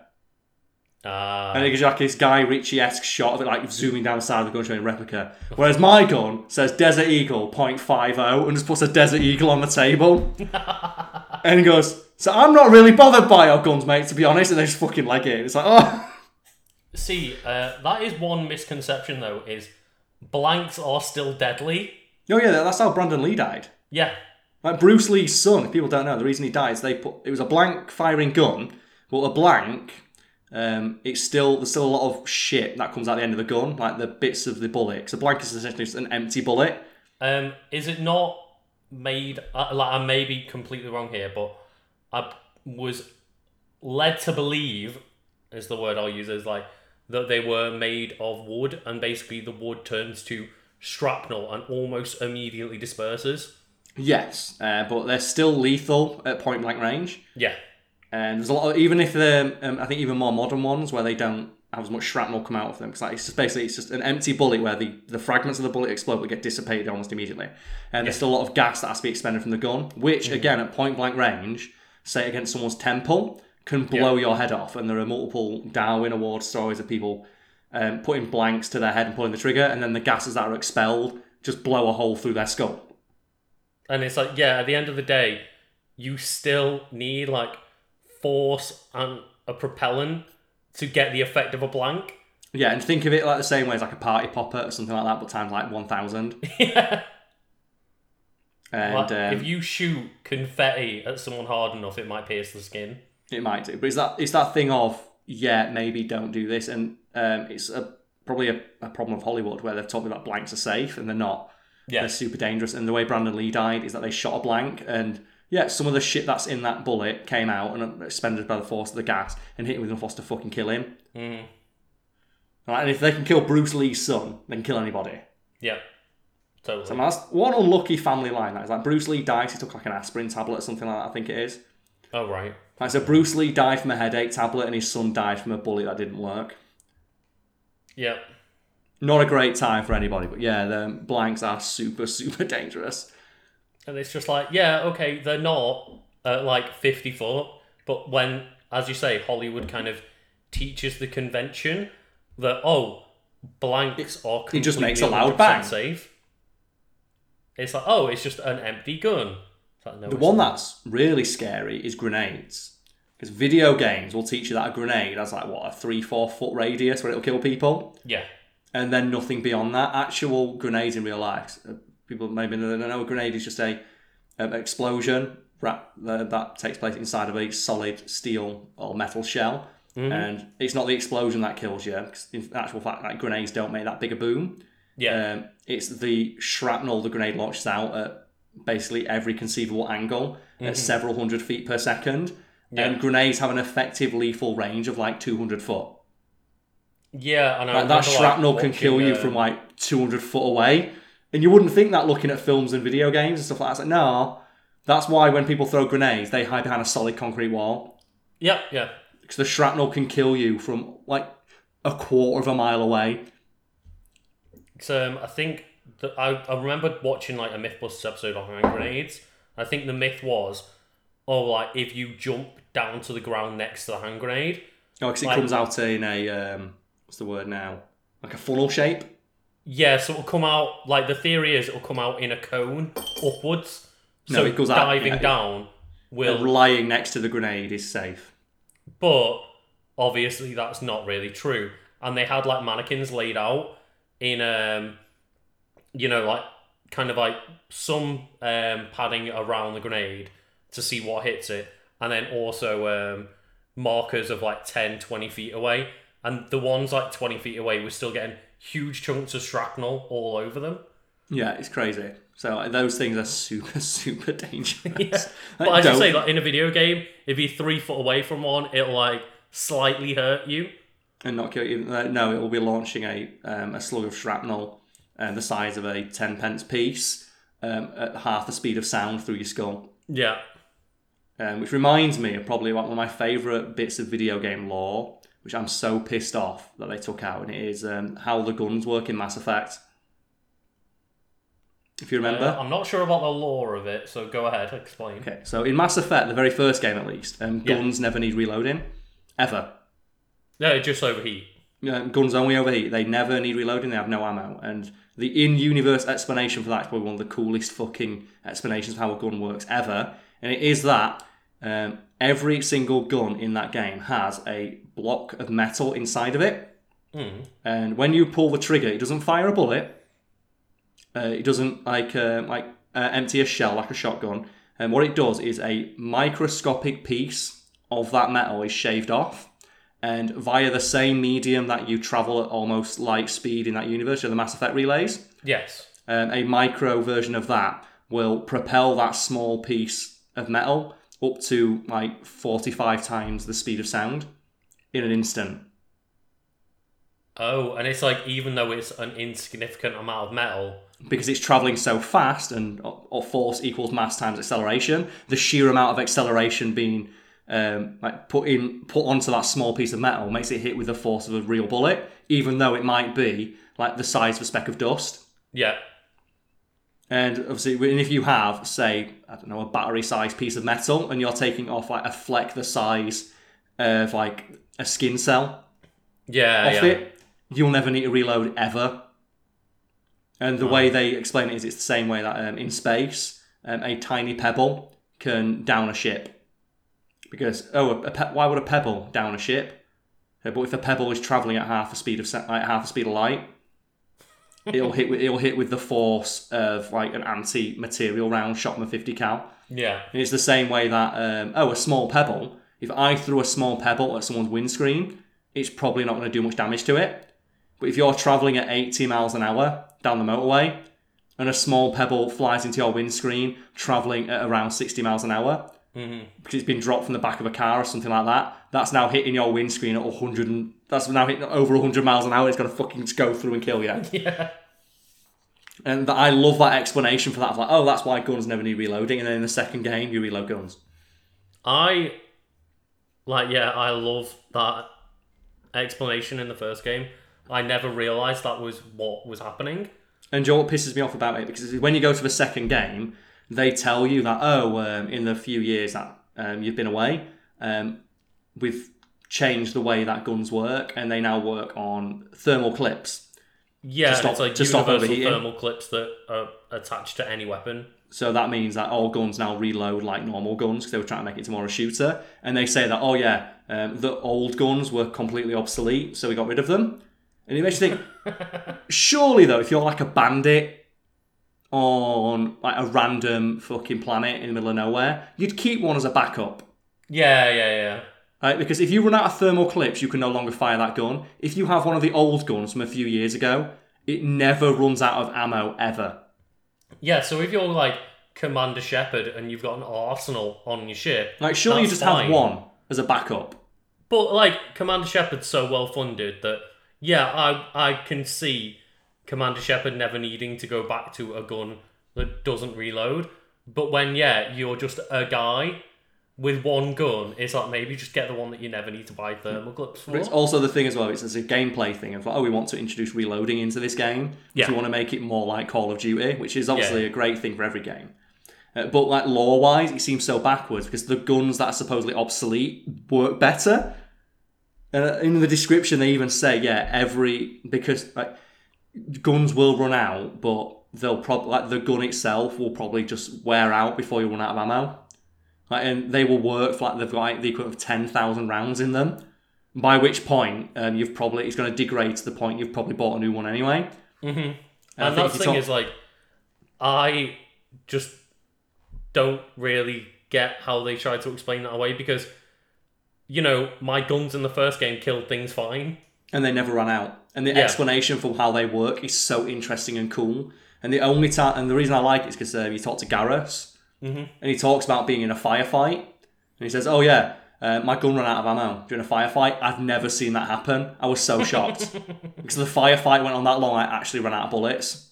Oh, man. And I didn't think that was a thing that could happen because obviously every single gun comes with the equivalent of thousands of rounds of ammunition. Yeah. But and then they just explain it away. It's like, oh god, why would you not have that? That's so good. Those guns are so awesome. So I think the gun I had, the pistol that I had by the end of Mass Effect 1, that I'd fully upgraded, and it shot like acid rounds that did like 400% extra headshot damage. Yeah. It just ended everything instantly. Yeah, every Mass Effect playthrough, I end up using shotguns because the range on the shotguns in that game is insanely good. And they fire like the equivalent of 6 pellets, which all do a set amount of damage. So if you get them ranked up enough, so the aiming reticle, it goes really small. Yeah. You can hit them with every single bit from across the map. It's fucking incredible. It's like you get sniper shotguns that fire fucking acid or incendiary rounds that just wipe people out in one shot. And they overheat in one shot. They overheat in one shot, but does it matter if it kills them in one shot? And I fucking love it. Boom! But that explanation of how they work, I always found so interesting. That is amazing, yeah. It's a tiny Mass Effect relay, and the way they explain it is, even an atom propelled to the speed of light will hit with the force of a nuclear bomb. Yeah. By scaling down this concept, is how these guns work. Right? I think they describe it as like a fleck of paint. A fleck of paint off the wall, but propelled to the speeds at which the gun can propel it using the Mass Effect relay inside of it, and it hits with the force of a conventional firearm. And that's why sniper rifles hit harder, because they have a longer barrel to propel the thing to a higher speed, so they hit with more force. Right, yeah. And it makes so much sense, and then they went, no man, but make it like Call of Duty. It's like, god damn it, I had so much fun customising my guns in that game, and making, like I said, the sniper shotguns. Yeah. Or the pistols that you get the reticle to be so small you could hit from across the map with it. Mm-hmm. And I will admit that the worst thing about Mass Effect 1 going back is the combat. But it's like, all they needed to do was make it work better, not put reloading into it. Yeah, reloading's not why that game was bad. No, I mean, if anything, it made it super fun that you could just fire like mad, because that feels like you're in the future. Yeah, exactly. It's one of the reasons I like Halo. Reloading does feel like a thing of the past. It does, and that's why I always like picking up Covenant weaponry, because the descriptions for how some of those guns work are really interesting. Mm-hmm. Like they talk about the Needler, where the Needler fires needles of crystal, and they don't know where they come from. And humanity doesn't understand what these crystals are or how they work. They just know that for some reason, the crystal seems, when it's shot from a gun, to home in on organic flesh, embed itself in it, and then detonate for some reason. I love that. And they say it's fucking terrifying because we don't know how this gun works, and human scientists can't figure out what it does or where it comes from. Oh, man. And they talk about it with like the plasma pistol and the plasma rifles. But they talk about, the Covenant seemingly know how to reload these guns because they have a finite battery charge in them. We can't figure out where the battery goes, so when they're used on the field, you have to throw them away. And the Covenant come around after the fact and pick them all up and recharge them, but humans don't know how they do that. So yeah, that's amazing. Humans will pick up these alien weapons. We've figured out how they work. We just don't know how to reload them because we don't know what their ammo is. Figured out how to shoot it, but nothing else. So yeah, and I always found that really interesting, like the explanation for it. Yeah, that's really cool. But just that thing of, no one knows how it works. Like, we know that if you pull the trigger, it'll work like a conventional firearm, but we don't know how to reload it because it's a fucking alien gun. And it makes no sense. The really annoying thing is, like, games like that where, I guess, we could talk about Bungie not putting lore inside the games quite a lot, with me being a Destiny fan. Yeah. But go check out the Grimoire cards. Oh, man. Okay, so Halo never explained that to me, and that's really cool. Mass Effect never pointed out, apart from, I guess, in the codex, how the guns work. And it's like, there's so much cool stuff in video games like that where it's either hidden behind a bunch of walls of text or not even in the game, and you have to explore, like, through books or websites and things like that. It's like, god damn, just, like, throw a few lines in there to make it obvious. It's the Halo novels that I got about Halo from. The codex is where you learn about the guns in Mass Effect. Yeah. And it's like Doom. The original, like the 2016 one. Yes. They've got codec in the Doom Eternal, but it's not as good. Because the one in Doom Eternal is written from the perspective... It's written as if it's talking to you, the player. Which is fine, but the one in Doom 2016 is written as if it were... all the lore things are written from the perspective of researchers working for the company or working for the base that's currently being invaded by demons. Ah, right. So they talk about it in a really clinical, scientific sense, which makes it really interesting. Like, the one that sticks out is like the Berserk power-up. Yes. Which in-game powers Doom Guy up enough where he can rip demons apart with his bare hands. Well, he can do it anyway, but he doesn't need to damage them beforehand. And they talk about that, and you think, it's just a dumb power-up. And they talk about, no, it's concentrated hell energy. And they talk about the effect it has on a regular human. They say, when a regular human imbibes it, their brain is flooded with so much adrenaline that their own muscles rip off their bones and snap all their bones at once. Oh. Because it empowers them so much with just this surge of demonically infused adrenaline that causes their muscles. And they talk about the fact, the human muscles are strong enough to break the bones of your body, but they don't because they're limited by your brain. This takes that limiter off. And in a similar vein, in Halo again, the Master Chief armor that he wears, the Mjolnir armor. In one of the novels, they talk about when they tried to make a guy who wasn't a super soldier wear it.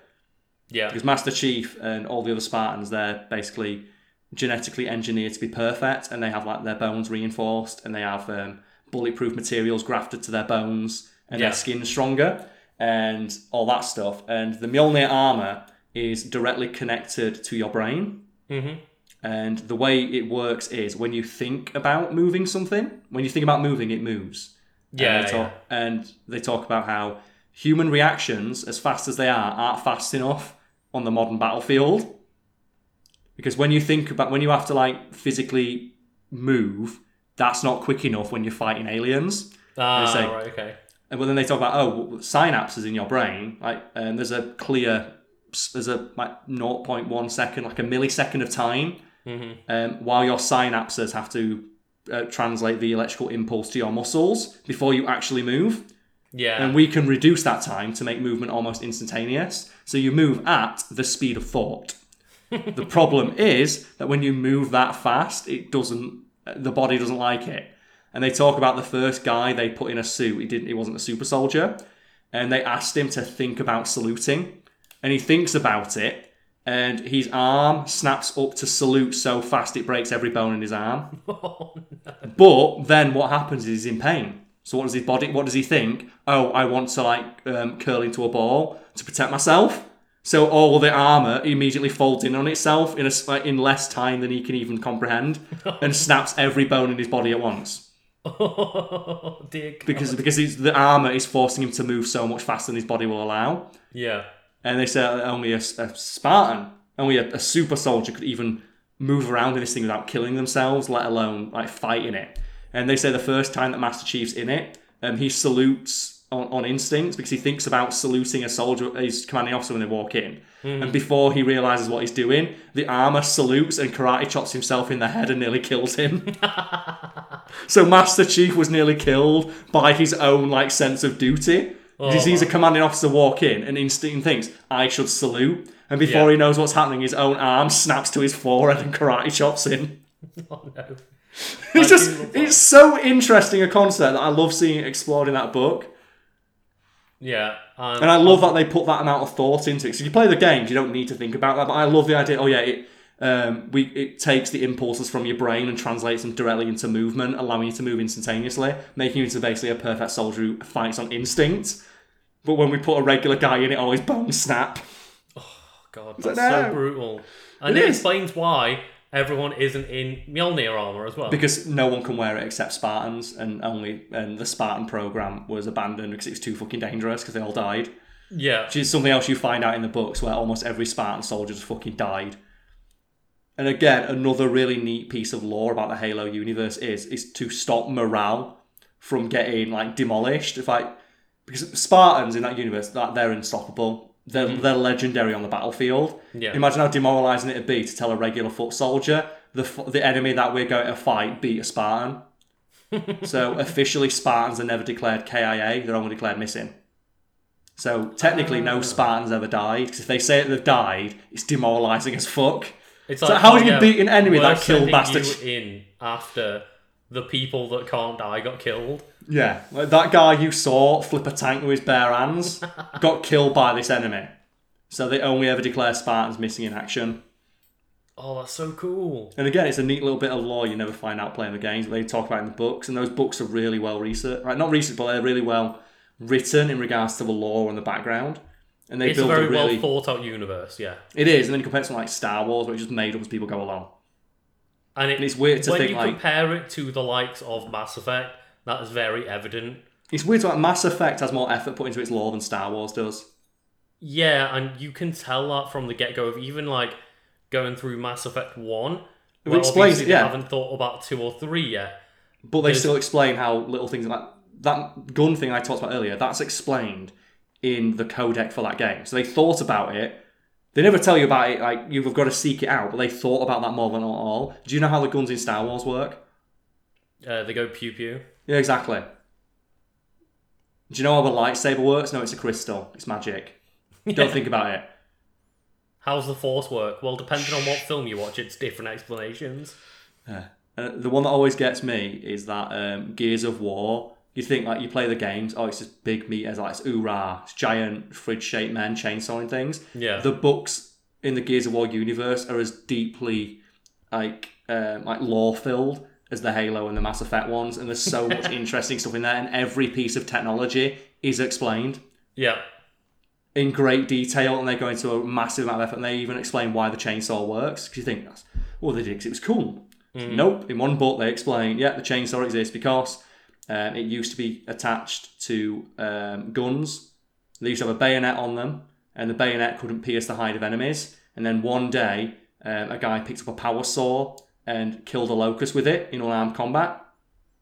He just used it just randomly. He picked it up and just in this final melee for his life, realised it cut through the locust. So what they did is the researchers attached it to a gun. But how does that explain in Gears of War 3 that you have the Retro Lancer then?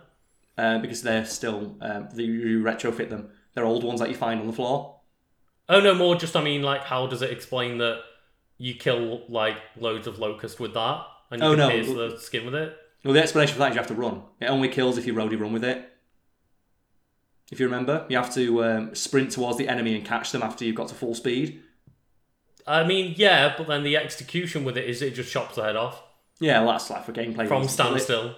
But they talk about the bayonet where it did work, but only when it was applied with great force by someone who's very strong, like someone like Marcus Phoenix or Ty Kelso. Yeah. Which doesn't really help people like Carmine or any of the women who fight in the war. Mm-hmm. Or when you run at full speed, which isn't really advisable on a battlefield. And that's the thing is, like, that's a really cool explanation, but it does make me go, however, I have seen, like, Anna, for example, who's, like, you know, a lot smaller than Marcus Phoenix. 120-pound white woman. Yeah, I've fully seen her lift up. standing still and cut off, like, a locust head with the bayonet. Or do the thing where you charge them and lift them clean above their head and throw them over a shoulder. Yeah. And yeah, that's for gameplay reasons. But the one that I really like is the Hammer of Dawn. Oh, God, yeah. Like, the explanation for that, like, so, Lucas, describe to people the Hammer of Dawn. So the Hammer of Dawn is... Which, again, well, first things first, the fucking name's awesome. Yeah. Fucking Hammer of Dawn. Awesome, awesome. What does it do and what is it? So, I mean, I guess it's a weapon, but, like, the weapon isn't what you wield. So you wield, essentially, like, what would we call it? Like, a location spotter. A laser pointer. A laser pointer, yeah. There's an equivalent in modern, and in modern all combat. that happens is that you point this laser where you want the Hammer of Dawn to fire. Mm-hmm. And after a couple of seconds of locking on to the location, a satellite, the closest satellite available, will just drop a laser from out of space onto the enemy. Completely obliterating it in a quarter of a second. Yeah. And it's like one of the most powerful weapons humanity has in that universe. And a lot of fans were like, why don't they use this all the time? It's so good. And it is. It's a game-breaking weapon.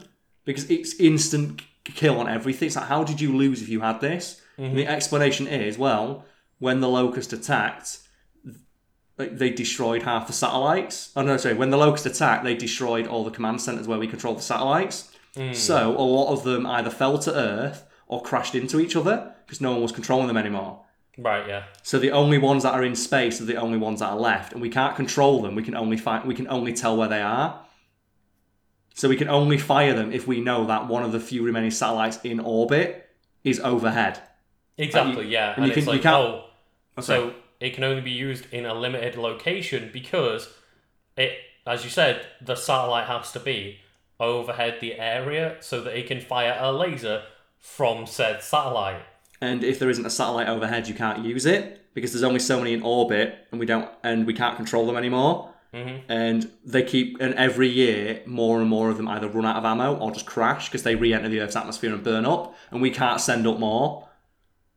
I know there's a plot point. I didn't really play much of it, but I know within Gears of War 5 that the driving plot at the start of the game was that Dom's figured out how to like build more of them. Which is like, oh yeah, that's going to be a game changer because it's the best thing we have. Yeah. Like, they end every conflict instantly. They're the best. Literally, it's how you end the Gears of War 3 like trilogy. It is, yeah, and it's probably the hypest moment in any game because what they do is we use the last of humanity's resources to reposition every Hammer of Dawn satellite over the same location at once, and they give like 5 people them, and every time it's like, okay, so now you can call in every Hammer of Dawn in existence in at the same time. Yeah. It's like, oh, it's so good. Just orbital bombardment. Fuck yeah, and I love that weapon, and I love that as an explanation for it in Gears of War of all things. Yeah, a game that everyone just assumed, it was like wide men shouting and shooting guns. It's a big meathead shooter, and no, there's a lot of lore there. They don't really talk about it much, but it is, and they put more thought into it than not at all. And I love comparing it to something like Star Wars, where they clearly don't give a shit and just make it up as they go along. It's like even Gears of War. If you put Gears of War and say, do you think the world building in Gears of War is better than Star Wars? So of course it's not. And then you look at the books. Actually, there was a lot of world building here. There's a lot of like really subtle things in just some of the games. Of like, it's like, oh yeah, you can't use the Hammer of Dawn inside. Like, it's a satellite and we can't move it. humanity's on its last legs. We've got to make do with what we have. And you got Star Wars where how the lightsabers work. We don't know. We don't know how the Force works. George Lucas tried to explain it and made it worse. And that's the thing is, I think it's the difference between trying to build a story and a universe before creating anything, or then having to try and do the retrofit, expand and retcon it as you're going, like make it as you go along. And we can talk about that all day, but like we kind of got away from talking about your weeks. There's something you did this week, Lucas, didn't you? That I was curious to talk about this week, but just how meta it is. Would you like to explain to the lovely folks at home what it was? So, weirdly enough, we're talking about on a podcast, but I am making a podcast. Yes, thanks for that, mate. Branching out already, Lucas. So the idea is, like, up so fast. Anyone that's listened to the podcast so far will know, we generally just kind of like improvise a conversation. Yeah, there's no about what's been happening and anything that comes to mind and go on tangents. Whereas this is something that I want to do where it was a podcast solely focused on games. More structured. Yeah, for sure. Okay, now tell me about your part. So, Lucas, on this podcast that you're being paid to appear on, talk about your podcast and advertise it. So we should have said, this podcast is sponsored by Lucas's podcast. Fuck it, why not? I can do what I want. So tell us, Lucas, describe it to us. Isn't my podcast sponsored by yours because you pay me on this one? Yeah, I do, but whatever. Can I do that? On your next podcast, can I pay you like a tenner and say this podcast is sponsored by Carl's podcast? And you give me that tenner back and sponsor this one? Yeah, sure. And we just trade backwards and forwards, and that's how it goes. Yeah, let's do it. Let's go meta, Carl. Let's do it. Okay, so describe your podcast to Lucas. Sell it to the audience. Okay, so again, it's a gaming podcast. The name that I've settled on is Setting the Bar. And it's a great games podcast. And basically the idea is every single week I will get a guest to join me to talk about a video game. And the idea is... so I know nothing about this, so I'm learning about this as well. Yeah, Carl is learning about this on the fly. I keep saying every week. It's not weekly. I haven't decided a schedule for it. I don't think I've got the resources to make it weekly yet. Maybe not. But anyway, however often I do the podcast, maybe like weekly, monthly, bi-weekly, I'm not sure. I will get a guest on and they will bring one of their favourite games like to the conversation and we will talk about that. And okay. I will not know about the game in advance, and the idea is either they bring a game to me that we both really enjoy and we can both just gush over the game for a bit, or it's a game I've not played or I don't like and they've got to kind of turn me around on the game. So just bring in a game that you really enjoy, like sell the game to people.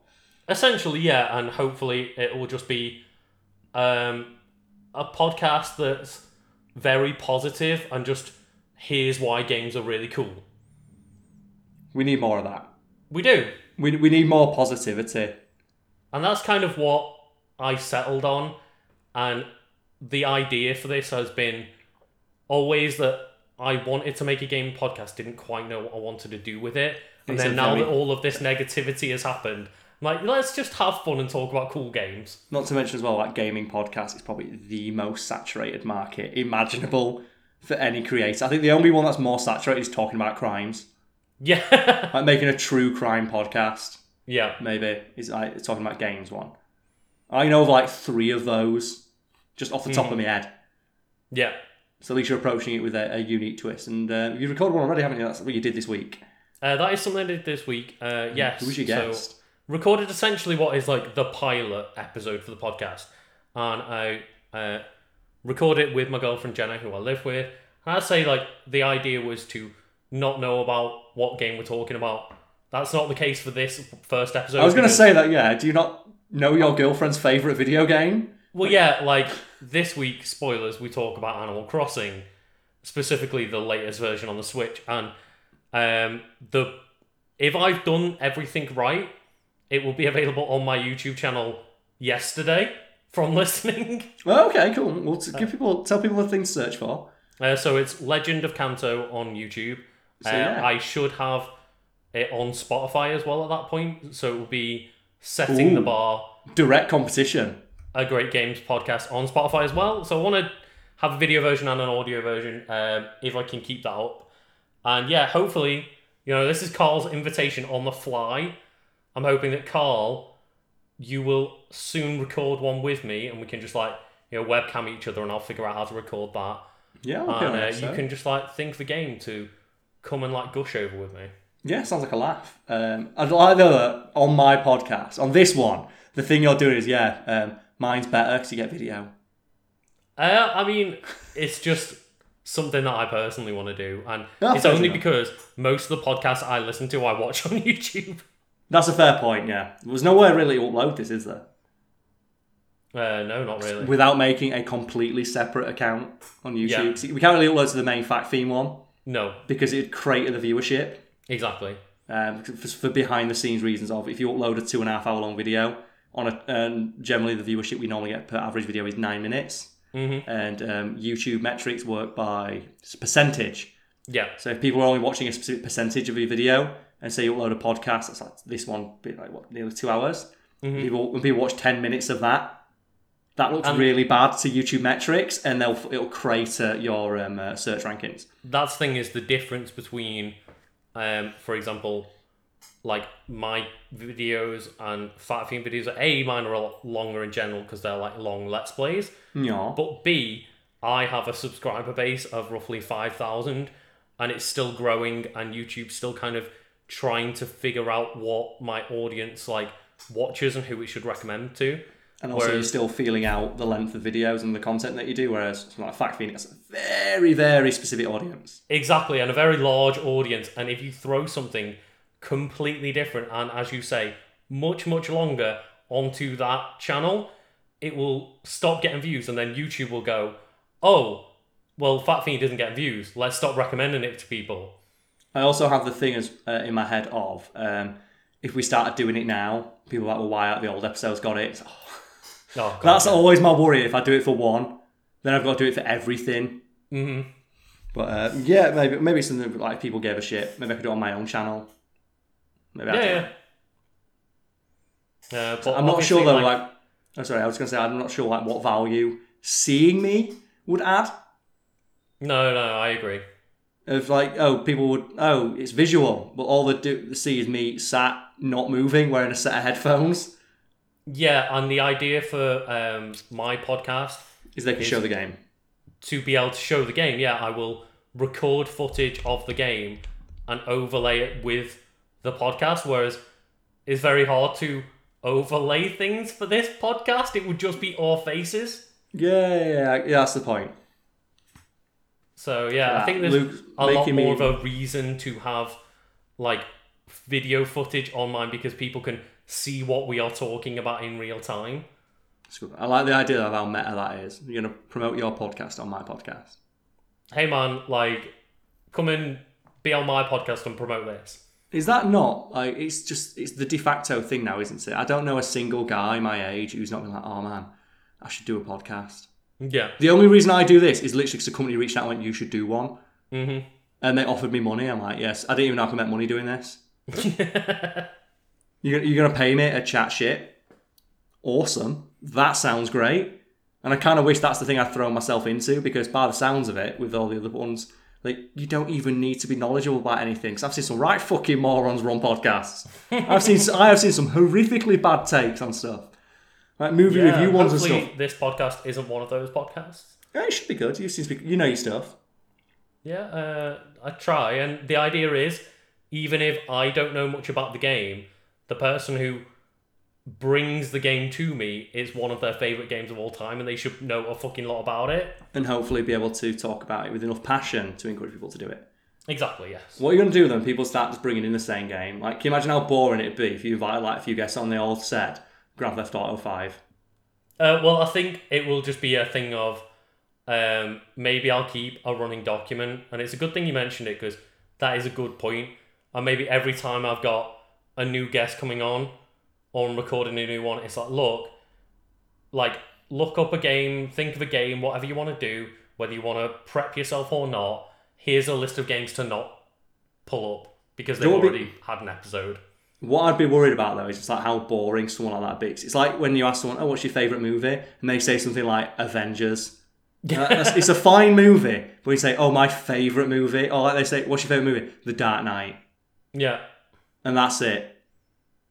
And like, you know what? If someone wants to come at like my podcast with GTA 5 and try to tell me why it's their favourite game, if they've got something interesting to talk about, fair enough. It's just that thing though. It's that when you see lists of when people say their favourite, like, when you look at someone's Twitter profile. And their Twitter profile is, I love Marvel movies and play Call of Duty. Yeah. And that's it. And their personality is that. And they can't think about stuff in like any greater level of depth than it is fun to shoot the gun. Or I like seeing the Iron Man do the unibeam out of his chest. See, the thing I can't wait for, Carl, I can't wait for inviting a friend on. It's like, so what's the game that you want to talk about today, FIFA? It's like, oh no. I think that could work if it's a very specific FIFA. Because if they said FIFA 20, it's like that's not your favourite game. It's your just favourite the most relevant one. But I would be really interested if someone like to highlight like maybe like just a random year like FIFA 2001. Why? Because this had this feature that was super interesting and good, and they've never put it back in. I would love to see someone delve into the mechanics or something like that. But it wouldn't be that. It'd just be your favourite game, whatever the newest FIFA is. Yeah, of course. And I will actually. What's your favourite game? Rocket League. Sure. I'm not sure which year it was. I feel like it was maybe like 07, 08 kind of FIFA year, where there was one that you could basically get certain players to score from the halfway line just every single time without fail. And that was my favourite. That was my favourite feature, is just booting the ball 50 yards and scoring a guaranteed goal. Just toe poking it into the back of the net. But it'd be like meeting someone like, what's your favourite movie? Avengers Age of Ultron. Like, it's like, what a boring fucking person. No, I've got no personality. I would want to hear why of all Avengers they picked Age of Ultron. That would be a conversation I'm fucking interested in. But it's like we can. One of the reasons I don't really listen to many podcasts, because a lot of pop culture ones especially, they just delve into this and all they ever fucking talk about is Star Wars. And I get it, we talked about Star Wars on this very podcast. Yep. I'd like to think we dove into like a slightly more interesting aspects of it. Mm-hmm. And like when we talk about Mass Effect, we didn't say, it's a great game. We talked about, here's some weird behind-the-scenes lore that we find interesting. Yeah. But I have definitely seen before like the conversation about a video game or a film or a comic book or a TV show. And the conversation is just, I really thought it looked cool. Like, I love Game of Thrones. Like that Dothraki fight scene was the visual of all the swords setting on fire was really cool. Do you want to talk about like the meaning behind it or how they built it up or how it impacted the story as a whole on a map? No, I thought. Or even cool. Like the cinematography of it or anything interesting or any element beyond just what your eyes picked up. Yeah. And I can't, and I've seen that so much, and it's so fucking boring. Like reviews of films where they talk about, it's a visual spectacle. Why? Why is it a visual spectacle? What is it about this film that makes it look great? You're the person reviewing the film. Tell me. Yeah, and I just love one. It's like, I was listening to a podcast recently, and they were talking about like certain phrases they don't like to use in reviews for games, and one was like, the gameplay or the story, etc., was better than you'd expect.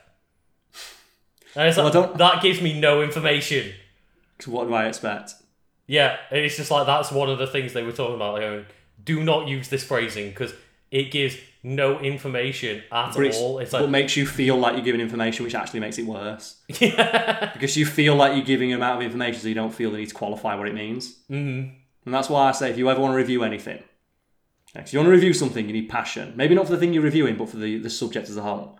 Yeah. If you ever want to see a great example of how to review something properly, go look at that young lad from London who reviewed fried chicken. Oh, yeah. And I forget the name of the YouTube channel, but he's a young lad who lived in London, and one of the things that he liked to do, I think it's like once a week, he'd leave his school, because the thing you do when you get to a certain point in high school in the UK is you can go out for your lunch. Yeah. You'd go to, in London especially, it's like just absolutely chock-a-block with takeaways. It's like a really densely populated city. And he just started reviewing fried chicken and chips from the various takeaways around his school. I'm not sure if we're thinking of the same guy, but I think he got a Channel 4 TV show. I think he did, yes. He went really viral because it's not like he just said the chicken's nice. Mm-hmm. Like he went into it and he explained, he had a passion for this. Like, it seems like something simple, like it's fried chicken. Who gives? It's like, no, man, it's really serious. And there's a lot of there's little things in it that you'd know that you maybe a more less refined palate wouldn't notice, but he does because he loves it and he explained it in a way where you realise, okay, I never thought about it that way. Yeah. But now I do, thanks to your review. And you translate that to any other piece of media where you don't want a review to say something that you can tell by looking at the trailer. Mm-hmm. Or even like the prequels or whatever. That's why like, the Plinkett reviews are just held in like such high regard. Where they're the 1 hour long Star Wars reviews, which basically kickstarted film review on YouTube. Oh, okay. Where the Plinkett reviews, people don't know, it's Red Letter Media, where they are an hour and a half long breakdowns of each film in the prequel trilogy, explaining why they don't work. And there's things in there that you'd never notice viewing it casually. But when you think about it, as you do when you hear it pointed out to you, you realise, yeah, that is a good point. One of which is, who is the main character of The Phantom Menace? Well, I'm not sure whether this is the right or wrong answer, but the idea is that it's meant to be Anakin Skywalker. It is, but he's not introduced till 45 minutes into the movie. So who's the main character? Is it Qui-Gon Jinn? But he dies. I actually think that the prequel films are a better story for Obi-Wan than Anakin. Yeah, but who's the main character of The Phantom Menace? Well, I mean, that's the thing is... The fact that you can't answer that question... For the first hour of the film, you'd say Obi-Wan, but it's actually meant to be Anakin. Yeah, and the fact that you don't have a definitive answer is a question that... Like, the fact you're even asking that question that people can't answer it says a lot about the film. It does, and another one is where, what they do is they ask people, okay, without saying the character's name, describe Han Solo to me.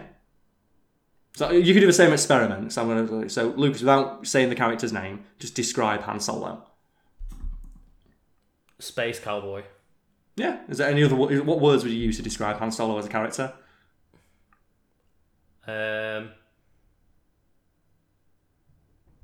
Yeah, like I'm trying. I'm gonna put you on the spot with this. I would say he's like charming, smug, quite cheeky and playful. Dashing rogue type. But at the same time, like, quite skilled at what he does. Honourable. And then Princess Leia. Just any words that pop to mind to describe Princess Leia?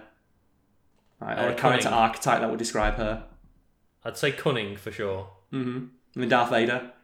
Any words to describe Darth Vader? Intimidating, strong.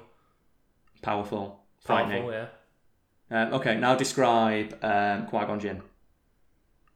Liam Neeson. Yeah. But describe him, what about Obi-Wan Kenobi, but only in The Force Awakens? You can't use any of the meme stuff of the second film. How about Darth Maul, the primary villain in the movie? Describe him. Without using his name. Badass and edgy. What's his motivation? Like, that's the thing is, you can describe, like Darth Maul, for example, you can describe his... He's red. Appearance. You can describe what he looks like, but can you describe him as a character? You can describe his style and his appearance, but you can't describe a character. No, but you can with Han Solo. Yeah. Like his outfit's incidental. It's iconic now, but you can say he's a dashing rogue. Yeah. He like shoots first, asks questions later, quite literally in some cases, gets the girl. Unless she he's charming. Yeah, or whatever. And that's one of the things they point out in the Plinkett review. And again, it's something you wouldn't have noticed, or maybe like someone who's not as well versed in film theory would have noticed. When you've realised the point, yeah, there is... you can't describe these characters, which makes them bad characters. Yeah. And it allows you to verbalise something that maybe you noticed but could never describe yourself. You think the characters in the film are bad, but you don't know why. Mm-hmm. And then to hear it explained by a skilled reviewer, then you have the words or the example that you can point to of why maybe you had the feeling that the film wasn't very great, and that's the value of a review, or a good one at least. Yeah. And then you compare it to like some other really bad film reviews, like the guy who does Cinema Sins. Have you ever seen any of his reviews? Yeah, like I've watched quite a few of them, not in the sense of like, oh, these are really good reviews, but I more just watch them as like, no, I don't mean Cinema Sins. They're comedy shows. Not Cinema Sins. I mean the guy who does Cinema Sins also does movie reviews. Oh no, I've not seen that. Because the defense that he always uses for Cinema Sins misunderstands the film in a lot of cases, and it's very clear that sometimes you don't get major themes and plot points, or seemingly just ignore them. Yeah, and you ignore stuff that's explained to you in the film. And he's always maintained, well, no, because these things they're satire. Yeah, I'm playing a character. And the character is a nitpicky asshole who thinks he's right but isn't always right.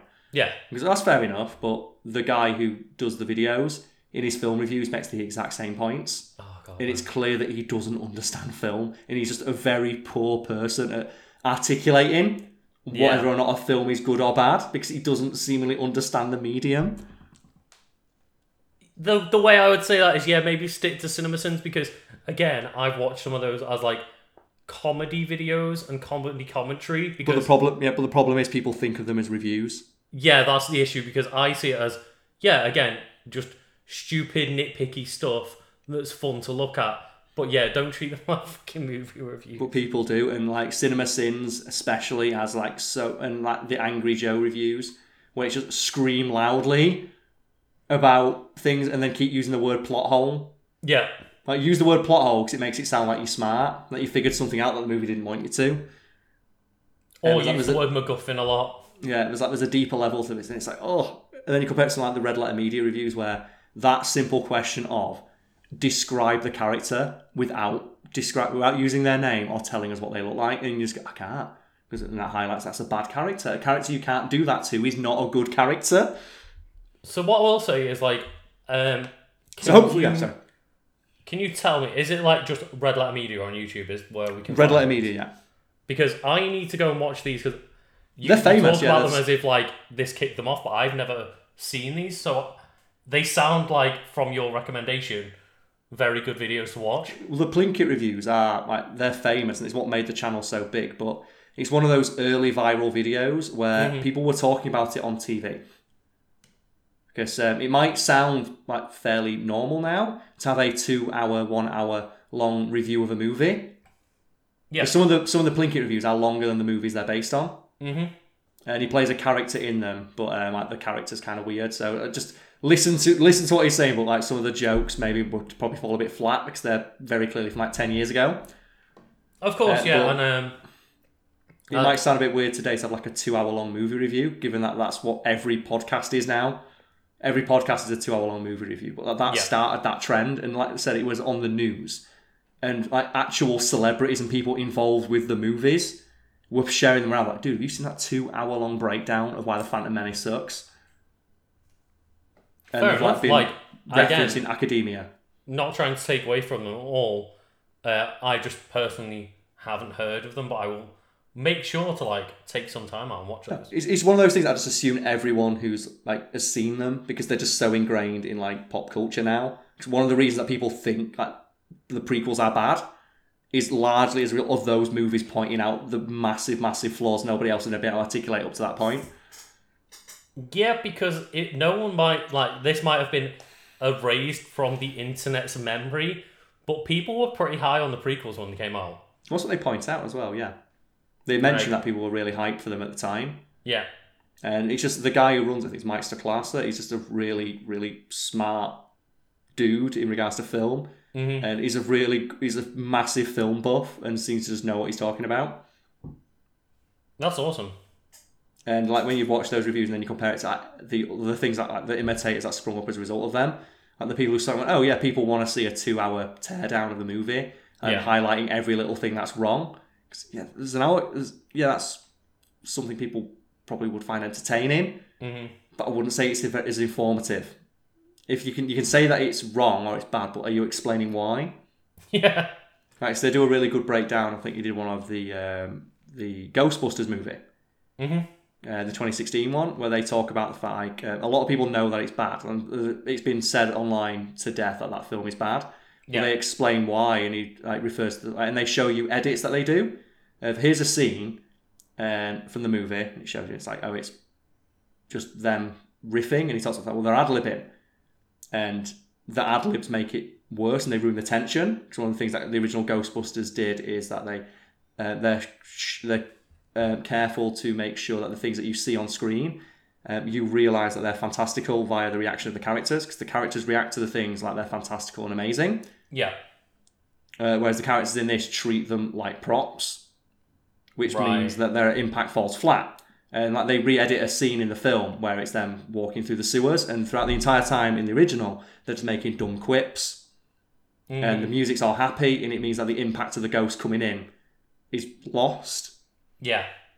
And then the joke at the end is they try and fire like the proton pack, and it like falls flat, and that's the joke. But because obviously they've been making witty, unfunny banter that entire time, the joke also falls flat because you've not really had time to breathe, and then he re-edits it, just to have atmospheric noise in the background. It's just them walking around and looking. It's like build tension. Yeah. So that when you get the inevitable joke of the proton pack not working, it's a punchline to the end of a well-crafted scene. And I'm probably not doing it justice, but when they show it, it's like, oh, that would work better. And that is a better way to craft a comedy movie, and I didn't really think of it like that, so I saw it explained here, and That's really cool. Like, I really like the... I've seen other people do it in the past, but the idea of recontextualizing scenes and like, oh, this isn't inherently bad. Like, you can make this work with what they've got, but things like, awful ad-lib jokes ruin them. Yeah, especially when they're supposed to be playing scientists, and it's like, you don't buy them as scientists. Mm-hmm. And one of the ways it's summed up is, I can believe that, I forget the actor now, it's going to really, I apologise, but the guy who plays Egon in the original Ghostbusters, I can believe that guy built a proton pack. Because he looks like a huge fucking nerd, and he talks like a scientist, because he talks like a weird, awkward nerd. I was just trying to think of his name, but I can't remember off the top of my head. But the other one is I don't believe that Melissa McCarthy's character could build a proton pack, because she never shuts the fuck up, and it's never established via the character you see on screen that she's intelligent. Yeah, is it Rob Zemeckis? No, the director was Ivan Reitman. Right. Ivan Reitman, the director. We can look it up now. I will have a look up because I've probably put some respect on that guy's name. The original Ghostbusters, yeah. So Harold Ramis, there we go. Right, okay, yeah. And that's the one. I can believe that Harold Ramis built a proton pack because the film establishes that he's smart and the things that he does. Stereotypical in a sense, like he wears the big nerdy glasses and he talks. And he does that thing, he pushes up his glasses and talks. And he's socially awkward, but from the way that character's portrayed, I can believe that he's as intelligent as the movie tells me that he is. I can't do the same thing for the 2016 reboot because the characters act like fucking idiots. God. And again, it's just a thing that I've heard people say that film is bad. I've heard people say it's not funny. I've heard people say that Melissa McCarthy, in particular, is like her character's not funny and the jokes fall flat. But you rarely hear them explain why they fall flat, and it's interesting to see that. And to bring it back to like talking about games, in the same way of like someone bringing up like FIFA, it's my favourite game. Why? I like football. I imagine that'd be really, really like that would be like pulling teeth of talking to someone who's not able to articulate why they find something interesting. Yeah. And trying to make it entertaining. Like, oh, what's your favourite game? It's Call of Duty Modern Warfare 2. Why? It's fun. Played it with the boys back in uni. Okay, what is it about the game that makes you think it's fun? Is there anything about the game design that makes you like really drew you in? No, it's fun to shoot the gun.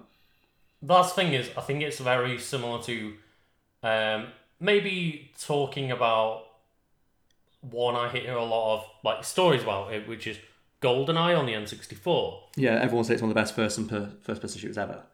And a lot of people will go, well, like, why'd you love the game?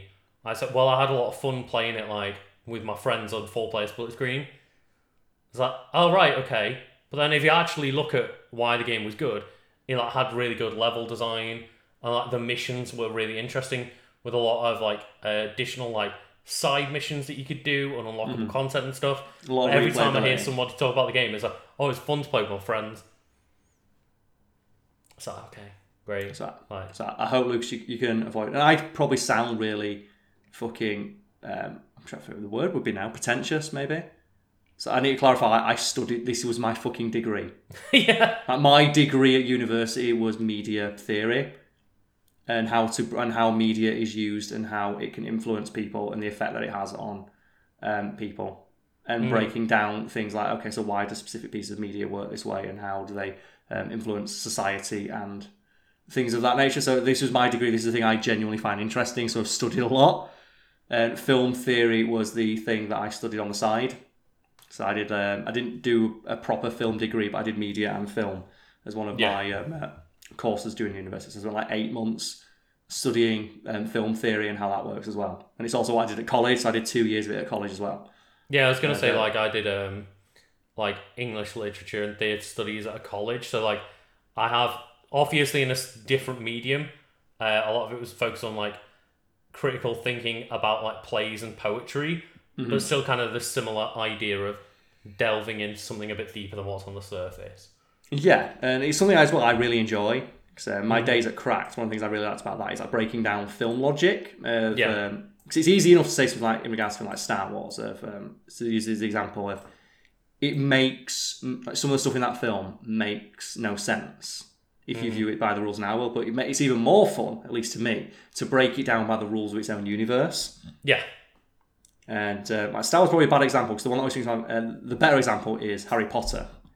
And Harry Potter, it's easy to say Harry Potter makes no sense because there's magic. And it's very easy to just say, well, magic's not real. And that doesn't really elicit much conversation. But it's much more fun to, at least to me, is to discuss the universe if you use the logic of it. So imagine magic is real, everything in Harry Potter is as it's presented. Yeah, sure. Yeah. Now let's break down why the fuck that Quidditch doesn't work. Okay. Because Quidditch, it sounds stupid when you break it down. And the way it does, people don't know, Quidditch is you score a bludger, it's 10 points. If you get a bludger through a hole, and the game ends when someone catches the snitch. And the snitch gets you 150 points, so it's the equivalent of 15 goals. And when you catch the snitch, the game instantly ends. Yeah. So you need to be winning by the equivalent of 15-0. You need to be beating the enemy team 15-0. Oh no, sorry, 16-0. And if they get the snitch, they win. Oh, sorry, unless you're winning by 16-0, when the opponent gets the snitch, they instantly win. So there is no reason to ever not do anything but go for the snitch. Mm-hmm. Right, and that's breaking down by the logic of the universe as it's established in the books, and that's really fun to me. And then at the same time, now let's break down. Okay, so in that universe, like why don't you just get 400 people? Why don't you just get all the people to go for the snitch? It doesn't fucking matter if they score a bunch of goals while you're not guarding the net. Because unless they can score 16 in a row unguarded, it doesn't matter. And then you can look at other things in the book, such as you can guess that professional Quidditch loosely follows the same rules established as Quidditch is played in schools. That's a fair assumption to make, correct? Based on what the books tell you? Based on what they tell you, I would assume so, because like even, for example... Victor Crumb is still in high school playing Quidditch against the likes of Harry Potter when he's in the Quidditch World Cup. Okay, so let's break down another thing that doesn't make sense, and that is that. Okay, so Lucas, how does Malfoy get onto the team in second year? He buys everybody. I can't remember the name. Nimbus 2001. I'm thinking Fireball, but it's not. Nimbus 2000s. Nimbus 2001. It's one better than Harry's. Yeah. He buys the entire team that, and why is the Nimbus 2001 so good, Lucas? Because they are the fastest broom around. They are the fastest production broom in the world at the time. And just for a moment, Lucas, think about that for a moment. Just think about that, and then translate it to the real world. And using so in the logic of the universe, that it's apparently perfectly fine that you can get a faster broom, a broom that it is in every way better than what the opponents have. It goes faster, it has tighter turning, it is just better, and for some reason it is not against the rules to just have that. Well, Carl, I will, whether you're knowledgeable on this or not, refer you to the world of F1. Okay. Where essentially... that was allowed for a long time. Until they realise it's not fair because the company with the most money can just build the fastest car. I believe, I'm not too much of a knowledgeable person on the situation, but I believe essentially for a few years, Red Bull just won everything because they, just on paper, had by far and away the best car. I might be getting the company wrong, but I think it was Red Bull. They just threw money at it, and it was the same in... what's it now? Football. Where they had to limit the amount of money that teams could spend because the teams that had the most money would just buy all the best players and then they'd bench them the entire season. Yeah. Because even if you're not going to play a £25 million player, it's better than your opponent playing them against you. So teams were buying really good players and then just benching them so other teams couldn't have them, which is not fair. And it's not against the rules, but it's against the spirit of sport and competition. Yeah. And then you would I think away, for example, F1. This is word, from the lovely Adam Varley, friend of the podcast. He said that they've introduced a rule where they have like a spending limit now. Because if you don't have that, people would just spend so much and just basically just throw money at the problem until they win. They can just engineer the best car, which is what happened in the past. Because when money's no object, you're gonna have a fast car. And the thing about it, in Harry Potter, though, apparently it's perfectly fine to outfit your entire team with the best brooms in the world. And it's not like in football, say, where like for the kit, say, we've given everyone on our team is wearing like £500 shoes. Mm-hmm. And the difference between a pair of £500 football boots and a cheaper pair there might be a couple, like a fraction of a percentage points. Oh, don't say that, Carl. The £500 shoes must be 10,000 times better. I just mean in regards to like Usain Bolt. You're not going to beat Usain Bolt in a sprint if you buy a more expensive pair of shoes than he does.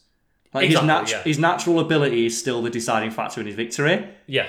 In Harry Potter, in Quidditch, you can literally buy something that goes faster than everything your opponent has. And it could be on paper better through being Harry Potter. Because he's got a Nimbus 2000 and he catches the snitch and Malfoy's not his skill. But think about that. But the rest of their team is going faster than the other team can because they can afford it and they're in school. But you know what that says to me? Is that Harry Potter's a fucking selfish asshole. Why didn't he use his vault full of money to buy everyone a Nimbus 2000 with him? He could have done that. Well, that's the thing as well. And again, to judge the universe by its own logic. In one novel, I think it's Half-Blood Prince, maybe? Harry is walking around Diagon Alley. Yeah. And he talks about the fact that he keeps going to the broom shop and looking at the firebolt. Yeah. And a throwaway line that J.K. Rowling evidently didn't think too much about is that Harry says he wanted to buy the firebolt, but he knows if he would have, even if he emptied his entire vault, he wouldn't be able to afford it. And that's a throwaway line. So this is like the Ferrari, the Lamborghini of brooms, right? But But Harry Potter is one of the richest people in that universe. Exactly. Think about this for a moment, right? And again, it's a throwaway line, but it's really fun if you break it down by the logic of the universe it's in and talk and delve in. Because you just say, it's the boring thing to do would be to say, well, it's a one line in the book. Why do you give a shit? The more fun thing to do is, okay, now let's break down how much money does Harry actually have? Yeah. If he has what amounts to an entire vault full of gold, which I think in one novel they even say that the entire Weasley fortune is a small pile of, is it nuts, galleons and sickles? And galleons are the gold ones, nuts and sickles are the silver and bronze ones.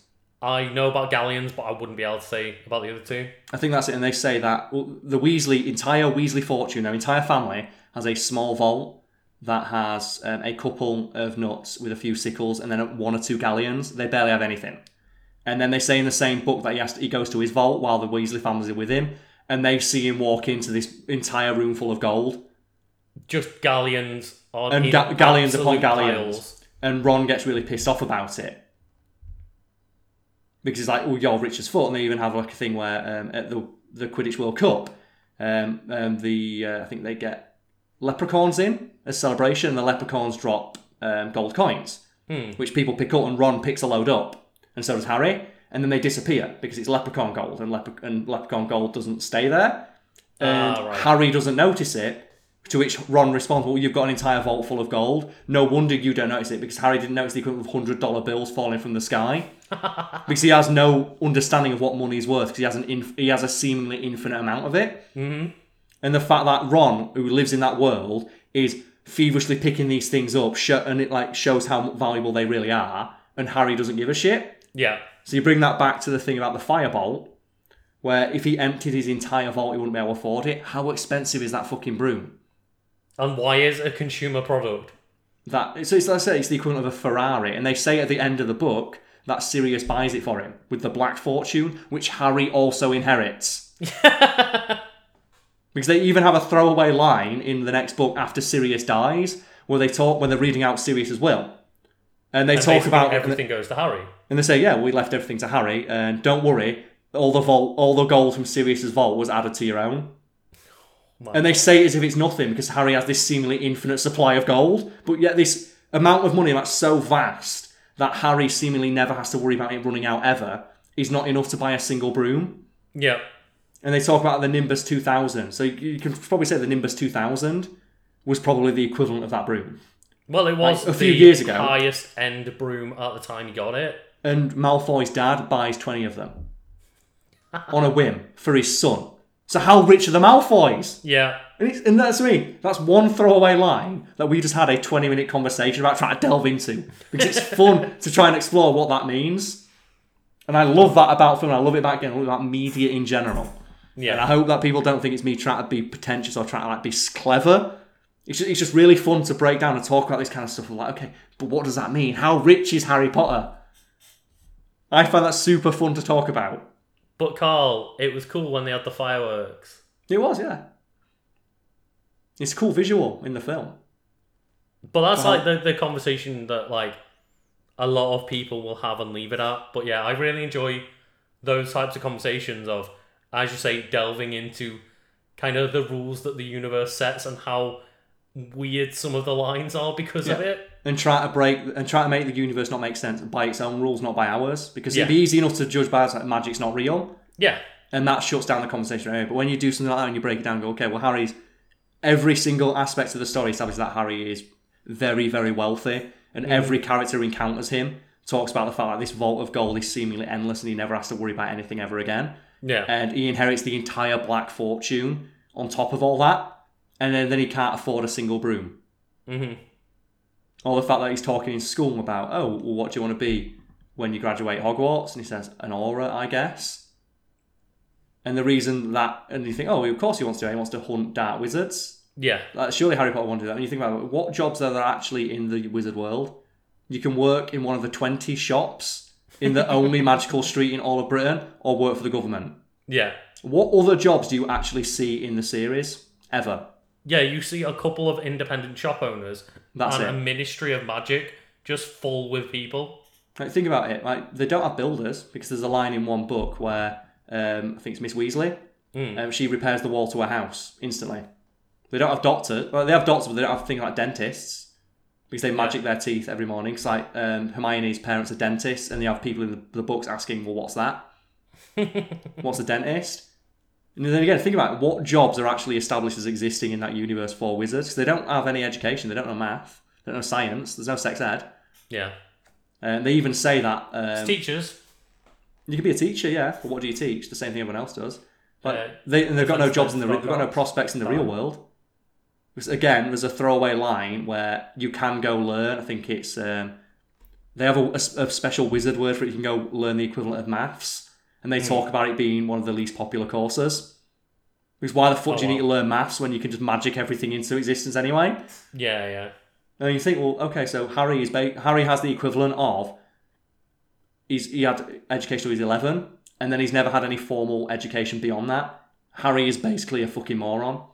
Yeah. He's not even got the equivalent of his GCSEs. He can barely read and write.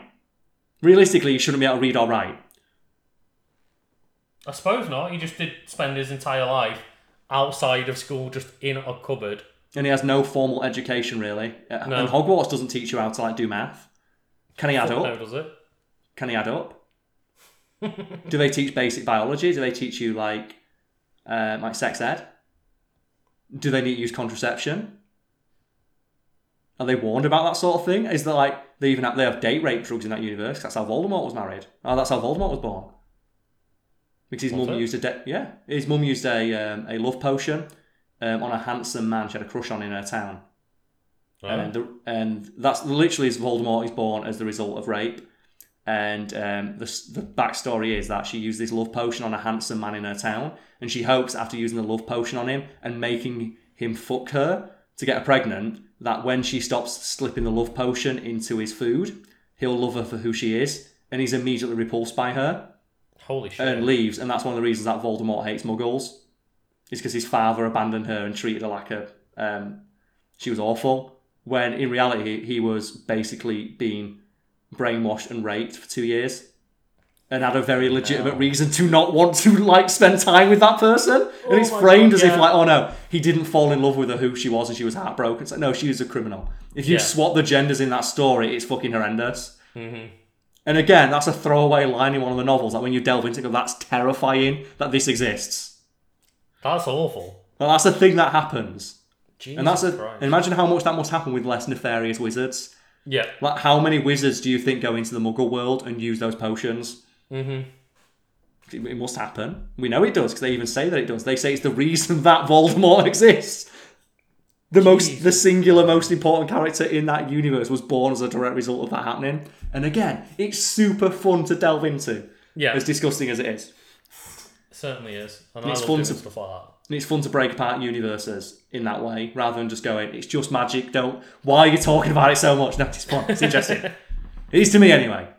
And that's my personality. But we can call it there. We can end on, because I think you must, Lucas, have gotten yourself at least one podcast title out of that. A Wizard Hitler was born as a result of date rape. There's your title for this one. There's no sponsors here except for you. Do you mind being associated with a podcast that puts that in the title? Hell no. No, I appreciate being involved in that podcast. No, I fucking love it. It's one of the reasons I love Harry Potter for that reason, where it's got really good world building, but not very at the same time bad world building, where you can break apart little things like that, and then when you extrapolate using the logic of the universe it exists in, like, it's fucking terrifying. Mm-hmm. Yeah, I just want to say that we are allowed to separately like Harry Potter and dislike J.K. Oh yeah, fuck J.K. Rowling. She's awful. She's an horrendous human being. Like, we are allowed to dislike her and still like Harry Potter, goddammit. And if anything, I'm tearing apart her universe. It's terrible. She's an awful writer. Yeah. And trans rights. Fuck you, J.K. Rowling. But she made a very interesting universe that's fun to tear apart. Yes. By its own logic. Oh, dear. Because she thought she was so much smarter than she is when she wrote it. Yep. And it doesn't hold up to even the slightest amount of a detailed scrutiny, and that's why it's super fun to break apart. Yeah, it certainly is. And when you find a very well written universe, it can be interesting to have those conversations, of course, but it is really fun to go, oh my god, she didn't think this through. To break it apart. It's also as well, it's super, super ironic that she's like, nah man, sex is you can't change your gender. Trans women aren't women, they're just men in disguise. They're trying to sneak up, all these awful bigoted things. Yeah. And there's a potion in her universe that can change you into another person. Yeah. But there's a scene in one of those books where a guy turns himself into a fucking chair. And now imagine that conversation that Sirius has with Harry, where he's talking about the fact he's an animagus, or whatever the hell it is, where he can turn into a dog. Yeah, he can turn to Padfoot whenever he wants. The conversation that must have taken place of, wow, so you can turn into anything. He goes, yeah, magic allows you to do a lot of things that you wouldn't expect. Well, could a man, for example, turn into a woman? Well, no, Harry, sex is a constant and can't be changed. And then you've got every actor in the film is going out against her, Daniel Radcliffe, Emma Watson, Rupert Grint have all come out and said, no, fuck J.K. Rowling, she's awful. I do not agree with anything she says. Yeah, it's just thank you for making a series that got me super rich, also fuck you. Yeah, and the best one is Jason Isaacs. He's really outspoken in regards to the trans rights and things like that. Mm-hmm. So even fucking Malfoy's dad is like, no, fuck it. And I hope that someone manages to collar Ralph Fiennes and ask him. Oh, God. So then it'll be, even Voldemort even the wizard racist doesn't agree with J.K. Rowling. Oh, God, what an awful, abhorrent human being. And it's not even something she should give a shit about. Why does she care? Yeah. She's rich. Why does she give such a massive shit where people go for a... You've made your money, just shut up and enjoy your life. It's one of those things, though, where her whole argument breaks down to, well, men might start saying that they're women and sneaking into women's bathrooms to rape people. Here's a pro tip, JK. It's something like, men who are going to rape people don't have to do that. Yeah. They can still, a man can still break, break into the bathroom and do stuff like that. Yep. And just because he says, "Oh, I identify as a woman," doesn't mean that it's like, free reign to do stuff like that. The world is not that South Park episode you're thinking of. That's not how the world works. Also, the kind of man who would do that, I'm going to stereotype a little bit here. I don't think that they are secure enough in their masculinity to even say that they identify as a woman. Because hold on their masculinity is so fragile that would be something unthinkable to them.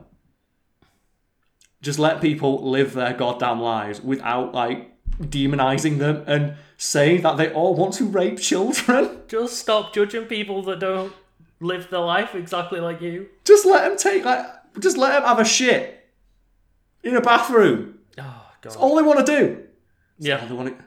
Would you feel safe in a bathroom with someone who says that they're a woman? I don't care. No. I don't care. Do you know why? Because they're either going to be sat having a shit or washing their hands. Neither of which is something I'm going to be bothered by. Yeah. Unless they're doing it the wrong way around and shitting in the sink, I don't care.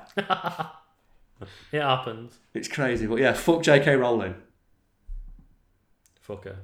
It's a shame that I have to say that. And when I say shame, I mean that it wouldn't be clear from the way I've talked in previous podcasts that I don't agree with what she says. But yeah, in case people do think, no, I don't agree with anything she says.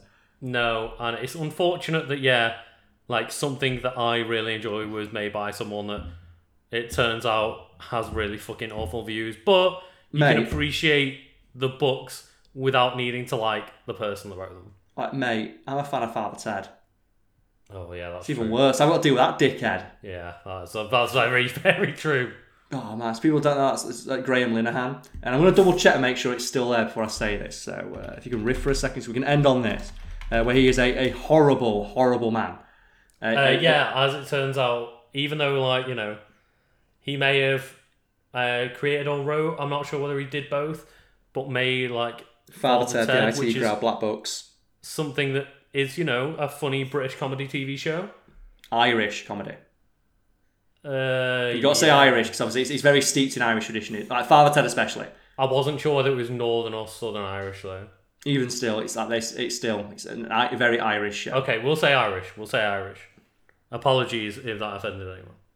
It's more just that when you say something's English, people don't care, but Scottish, I did say Welsh, British. But it might not have been Northern Ireland, so it wouldn't have necessarily been Britain. I do apologise. But it's that thing though, where if something Scottish people don't like being called British, they like being called Scottish instead of Irish people. In my experience, at least, anyway. Oh, okay. Well, I just don't like being called English, so maybe that's it. That's fair enough. I'm very ashamed. It's weird, that, isn't it? Scottish, Welsh, and Irish people. It's like, yeah, I'm Irish. I'm Scottish and Welsh. Proud. When you're English, I'm British. I don't want to say I'm English because English comes with negative connotations. It comes with those same lager, loud football hooliganisms we were talking about earlier. But anyway, yeah. So he's a Graham Linehan. He wrote and helped create Father Ted, Black Books, the IT Crowd. He also helped write for The Fast Show and Brass Eye. She's super nice. Brass Eye is really good. Yeah. Thankfully, though, that's mostly Chris Morris, and he is, from what I'm aware, a fairly stand-up dude. Okay. So that was mostly him. And he's a horrible, horrible transphobe. And like J.K. Rowling, for some reason, out of nowhere, he just decided, this is what I do now. And all he does is hiss at people on Twitter about this. And in regards to Daniel Radcliffe, when Daniel Radcliffe came out and said, trans women are women, Graham Linehan's response is to call him a horrible misogynist. Like, how dare you treat women so poorly? To which Daniel Radcliffe probably said, I don't give a fuck.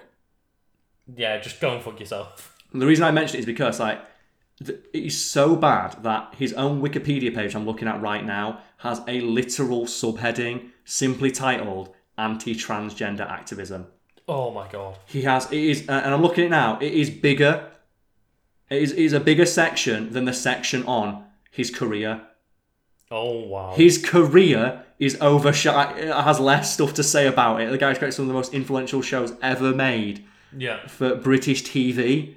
I was going to say, because if people haven't heard of these shows, just saying the words like Black Books, Father Ted, and the IT Crowd is like, oh my god. Yeah, some of the most prominent and well-received TV shows of all time. And they have got less column inches dedicated to them than his anti-transgender activism. Do you know what the best bit is about all this? He absolutely refuses to admit that he is, and there is a headline where they called, like, he was interviewed for it, and they called him an they call him straight up, like he's a bigot. And he's like, I'm not a bigot. How dare you say this? And he tried to sue them. It's like, mate, it was a section of your Wikipedia page called anti-transgender activism. It's kind of like, you can't really escape that label. No, not really. And there's a couple of things here where he was, in 2019, he was the favourite nominee by viewers to win the Last Legs Dick of the Year award. Oh dear. So fuck that guy. Fuck Graham Linehan. Yeah. Oh, God. He also, as well, right? We can just end on this because he did so. In an interview with Newsnight, Linehan reiterated his view that the Tavistock Centre practising treating children with drugs, such as puberty blockers, so for children who are experiencing gender dysphoria, he compared it to Nazi eugenics live on television. Oh my God. What the fuck? So that's just one of the things that he likes doing. Why are we putting this man on the television if he's saying shit like that? He also, as well, and this is the one where I think he was very close to getting fucking sued for this, where just randomly, out of fucking nowhere, some guy tweeted out something like, "Oh, just some support for transgender people. I listen to you, I hear your voices." And Graham Linehan just retweeted it to his hundreds of thousands of followers with the word groomer. Which, if you're American, you don't understand why that's a really bad thing to accuse somebody of. That basically means he's grooming children. It's tantamount to accusing him of paedophilia. And he did that on Twitter to a person. Yeah, and he's essentially saying that, you're trying to influence younger people. No, he's not. He's not trying to say that, Lucas. He is accusing him of grooming children. Oh no, yeah, I was going down that line of influencing them to into his path to then insinuate that he's a paedophile. And he's saying it live on Twitter to hundreds of thousands of people, and that guy was like, "What the fuck are you doing?" And Linehan, despite saying, "I stand by my statements," quietly deleted that tweet when he realised he might get fucking sued. I stand by my statements that I don't want to see. Anyway, fuck J.K. Rowling and fuck Graham Linehan. And if they ever happen to get any wind of this, feel free to eat shit and die mad about it in whatever order you choose, and then suck my fucking balls. I second that message. Trans rights. Foot crash and smash.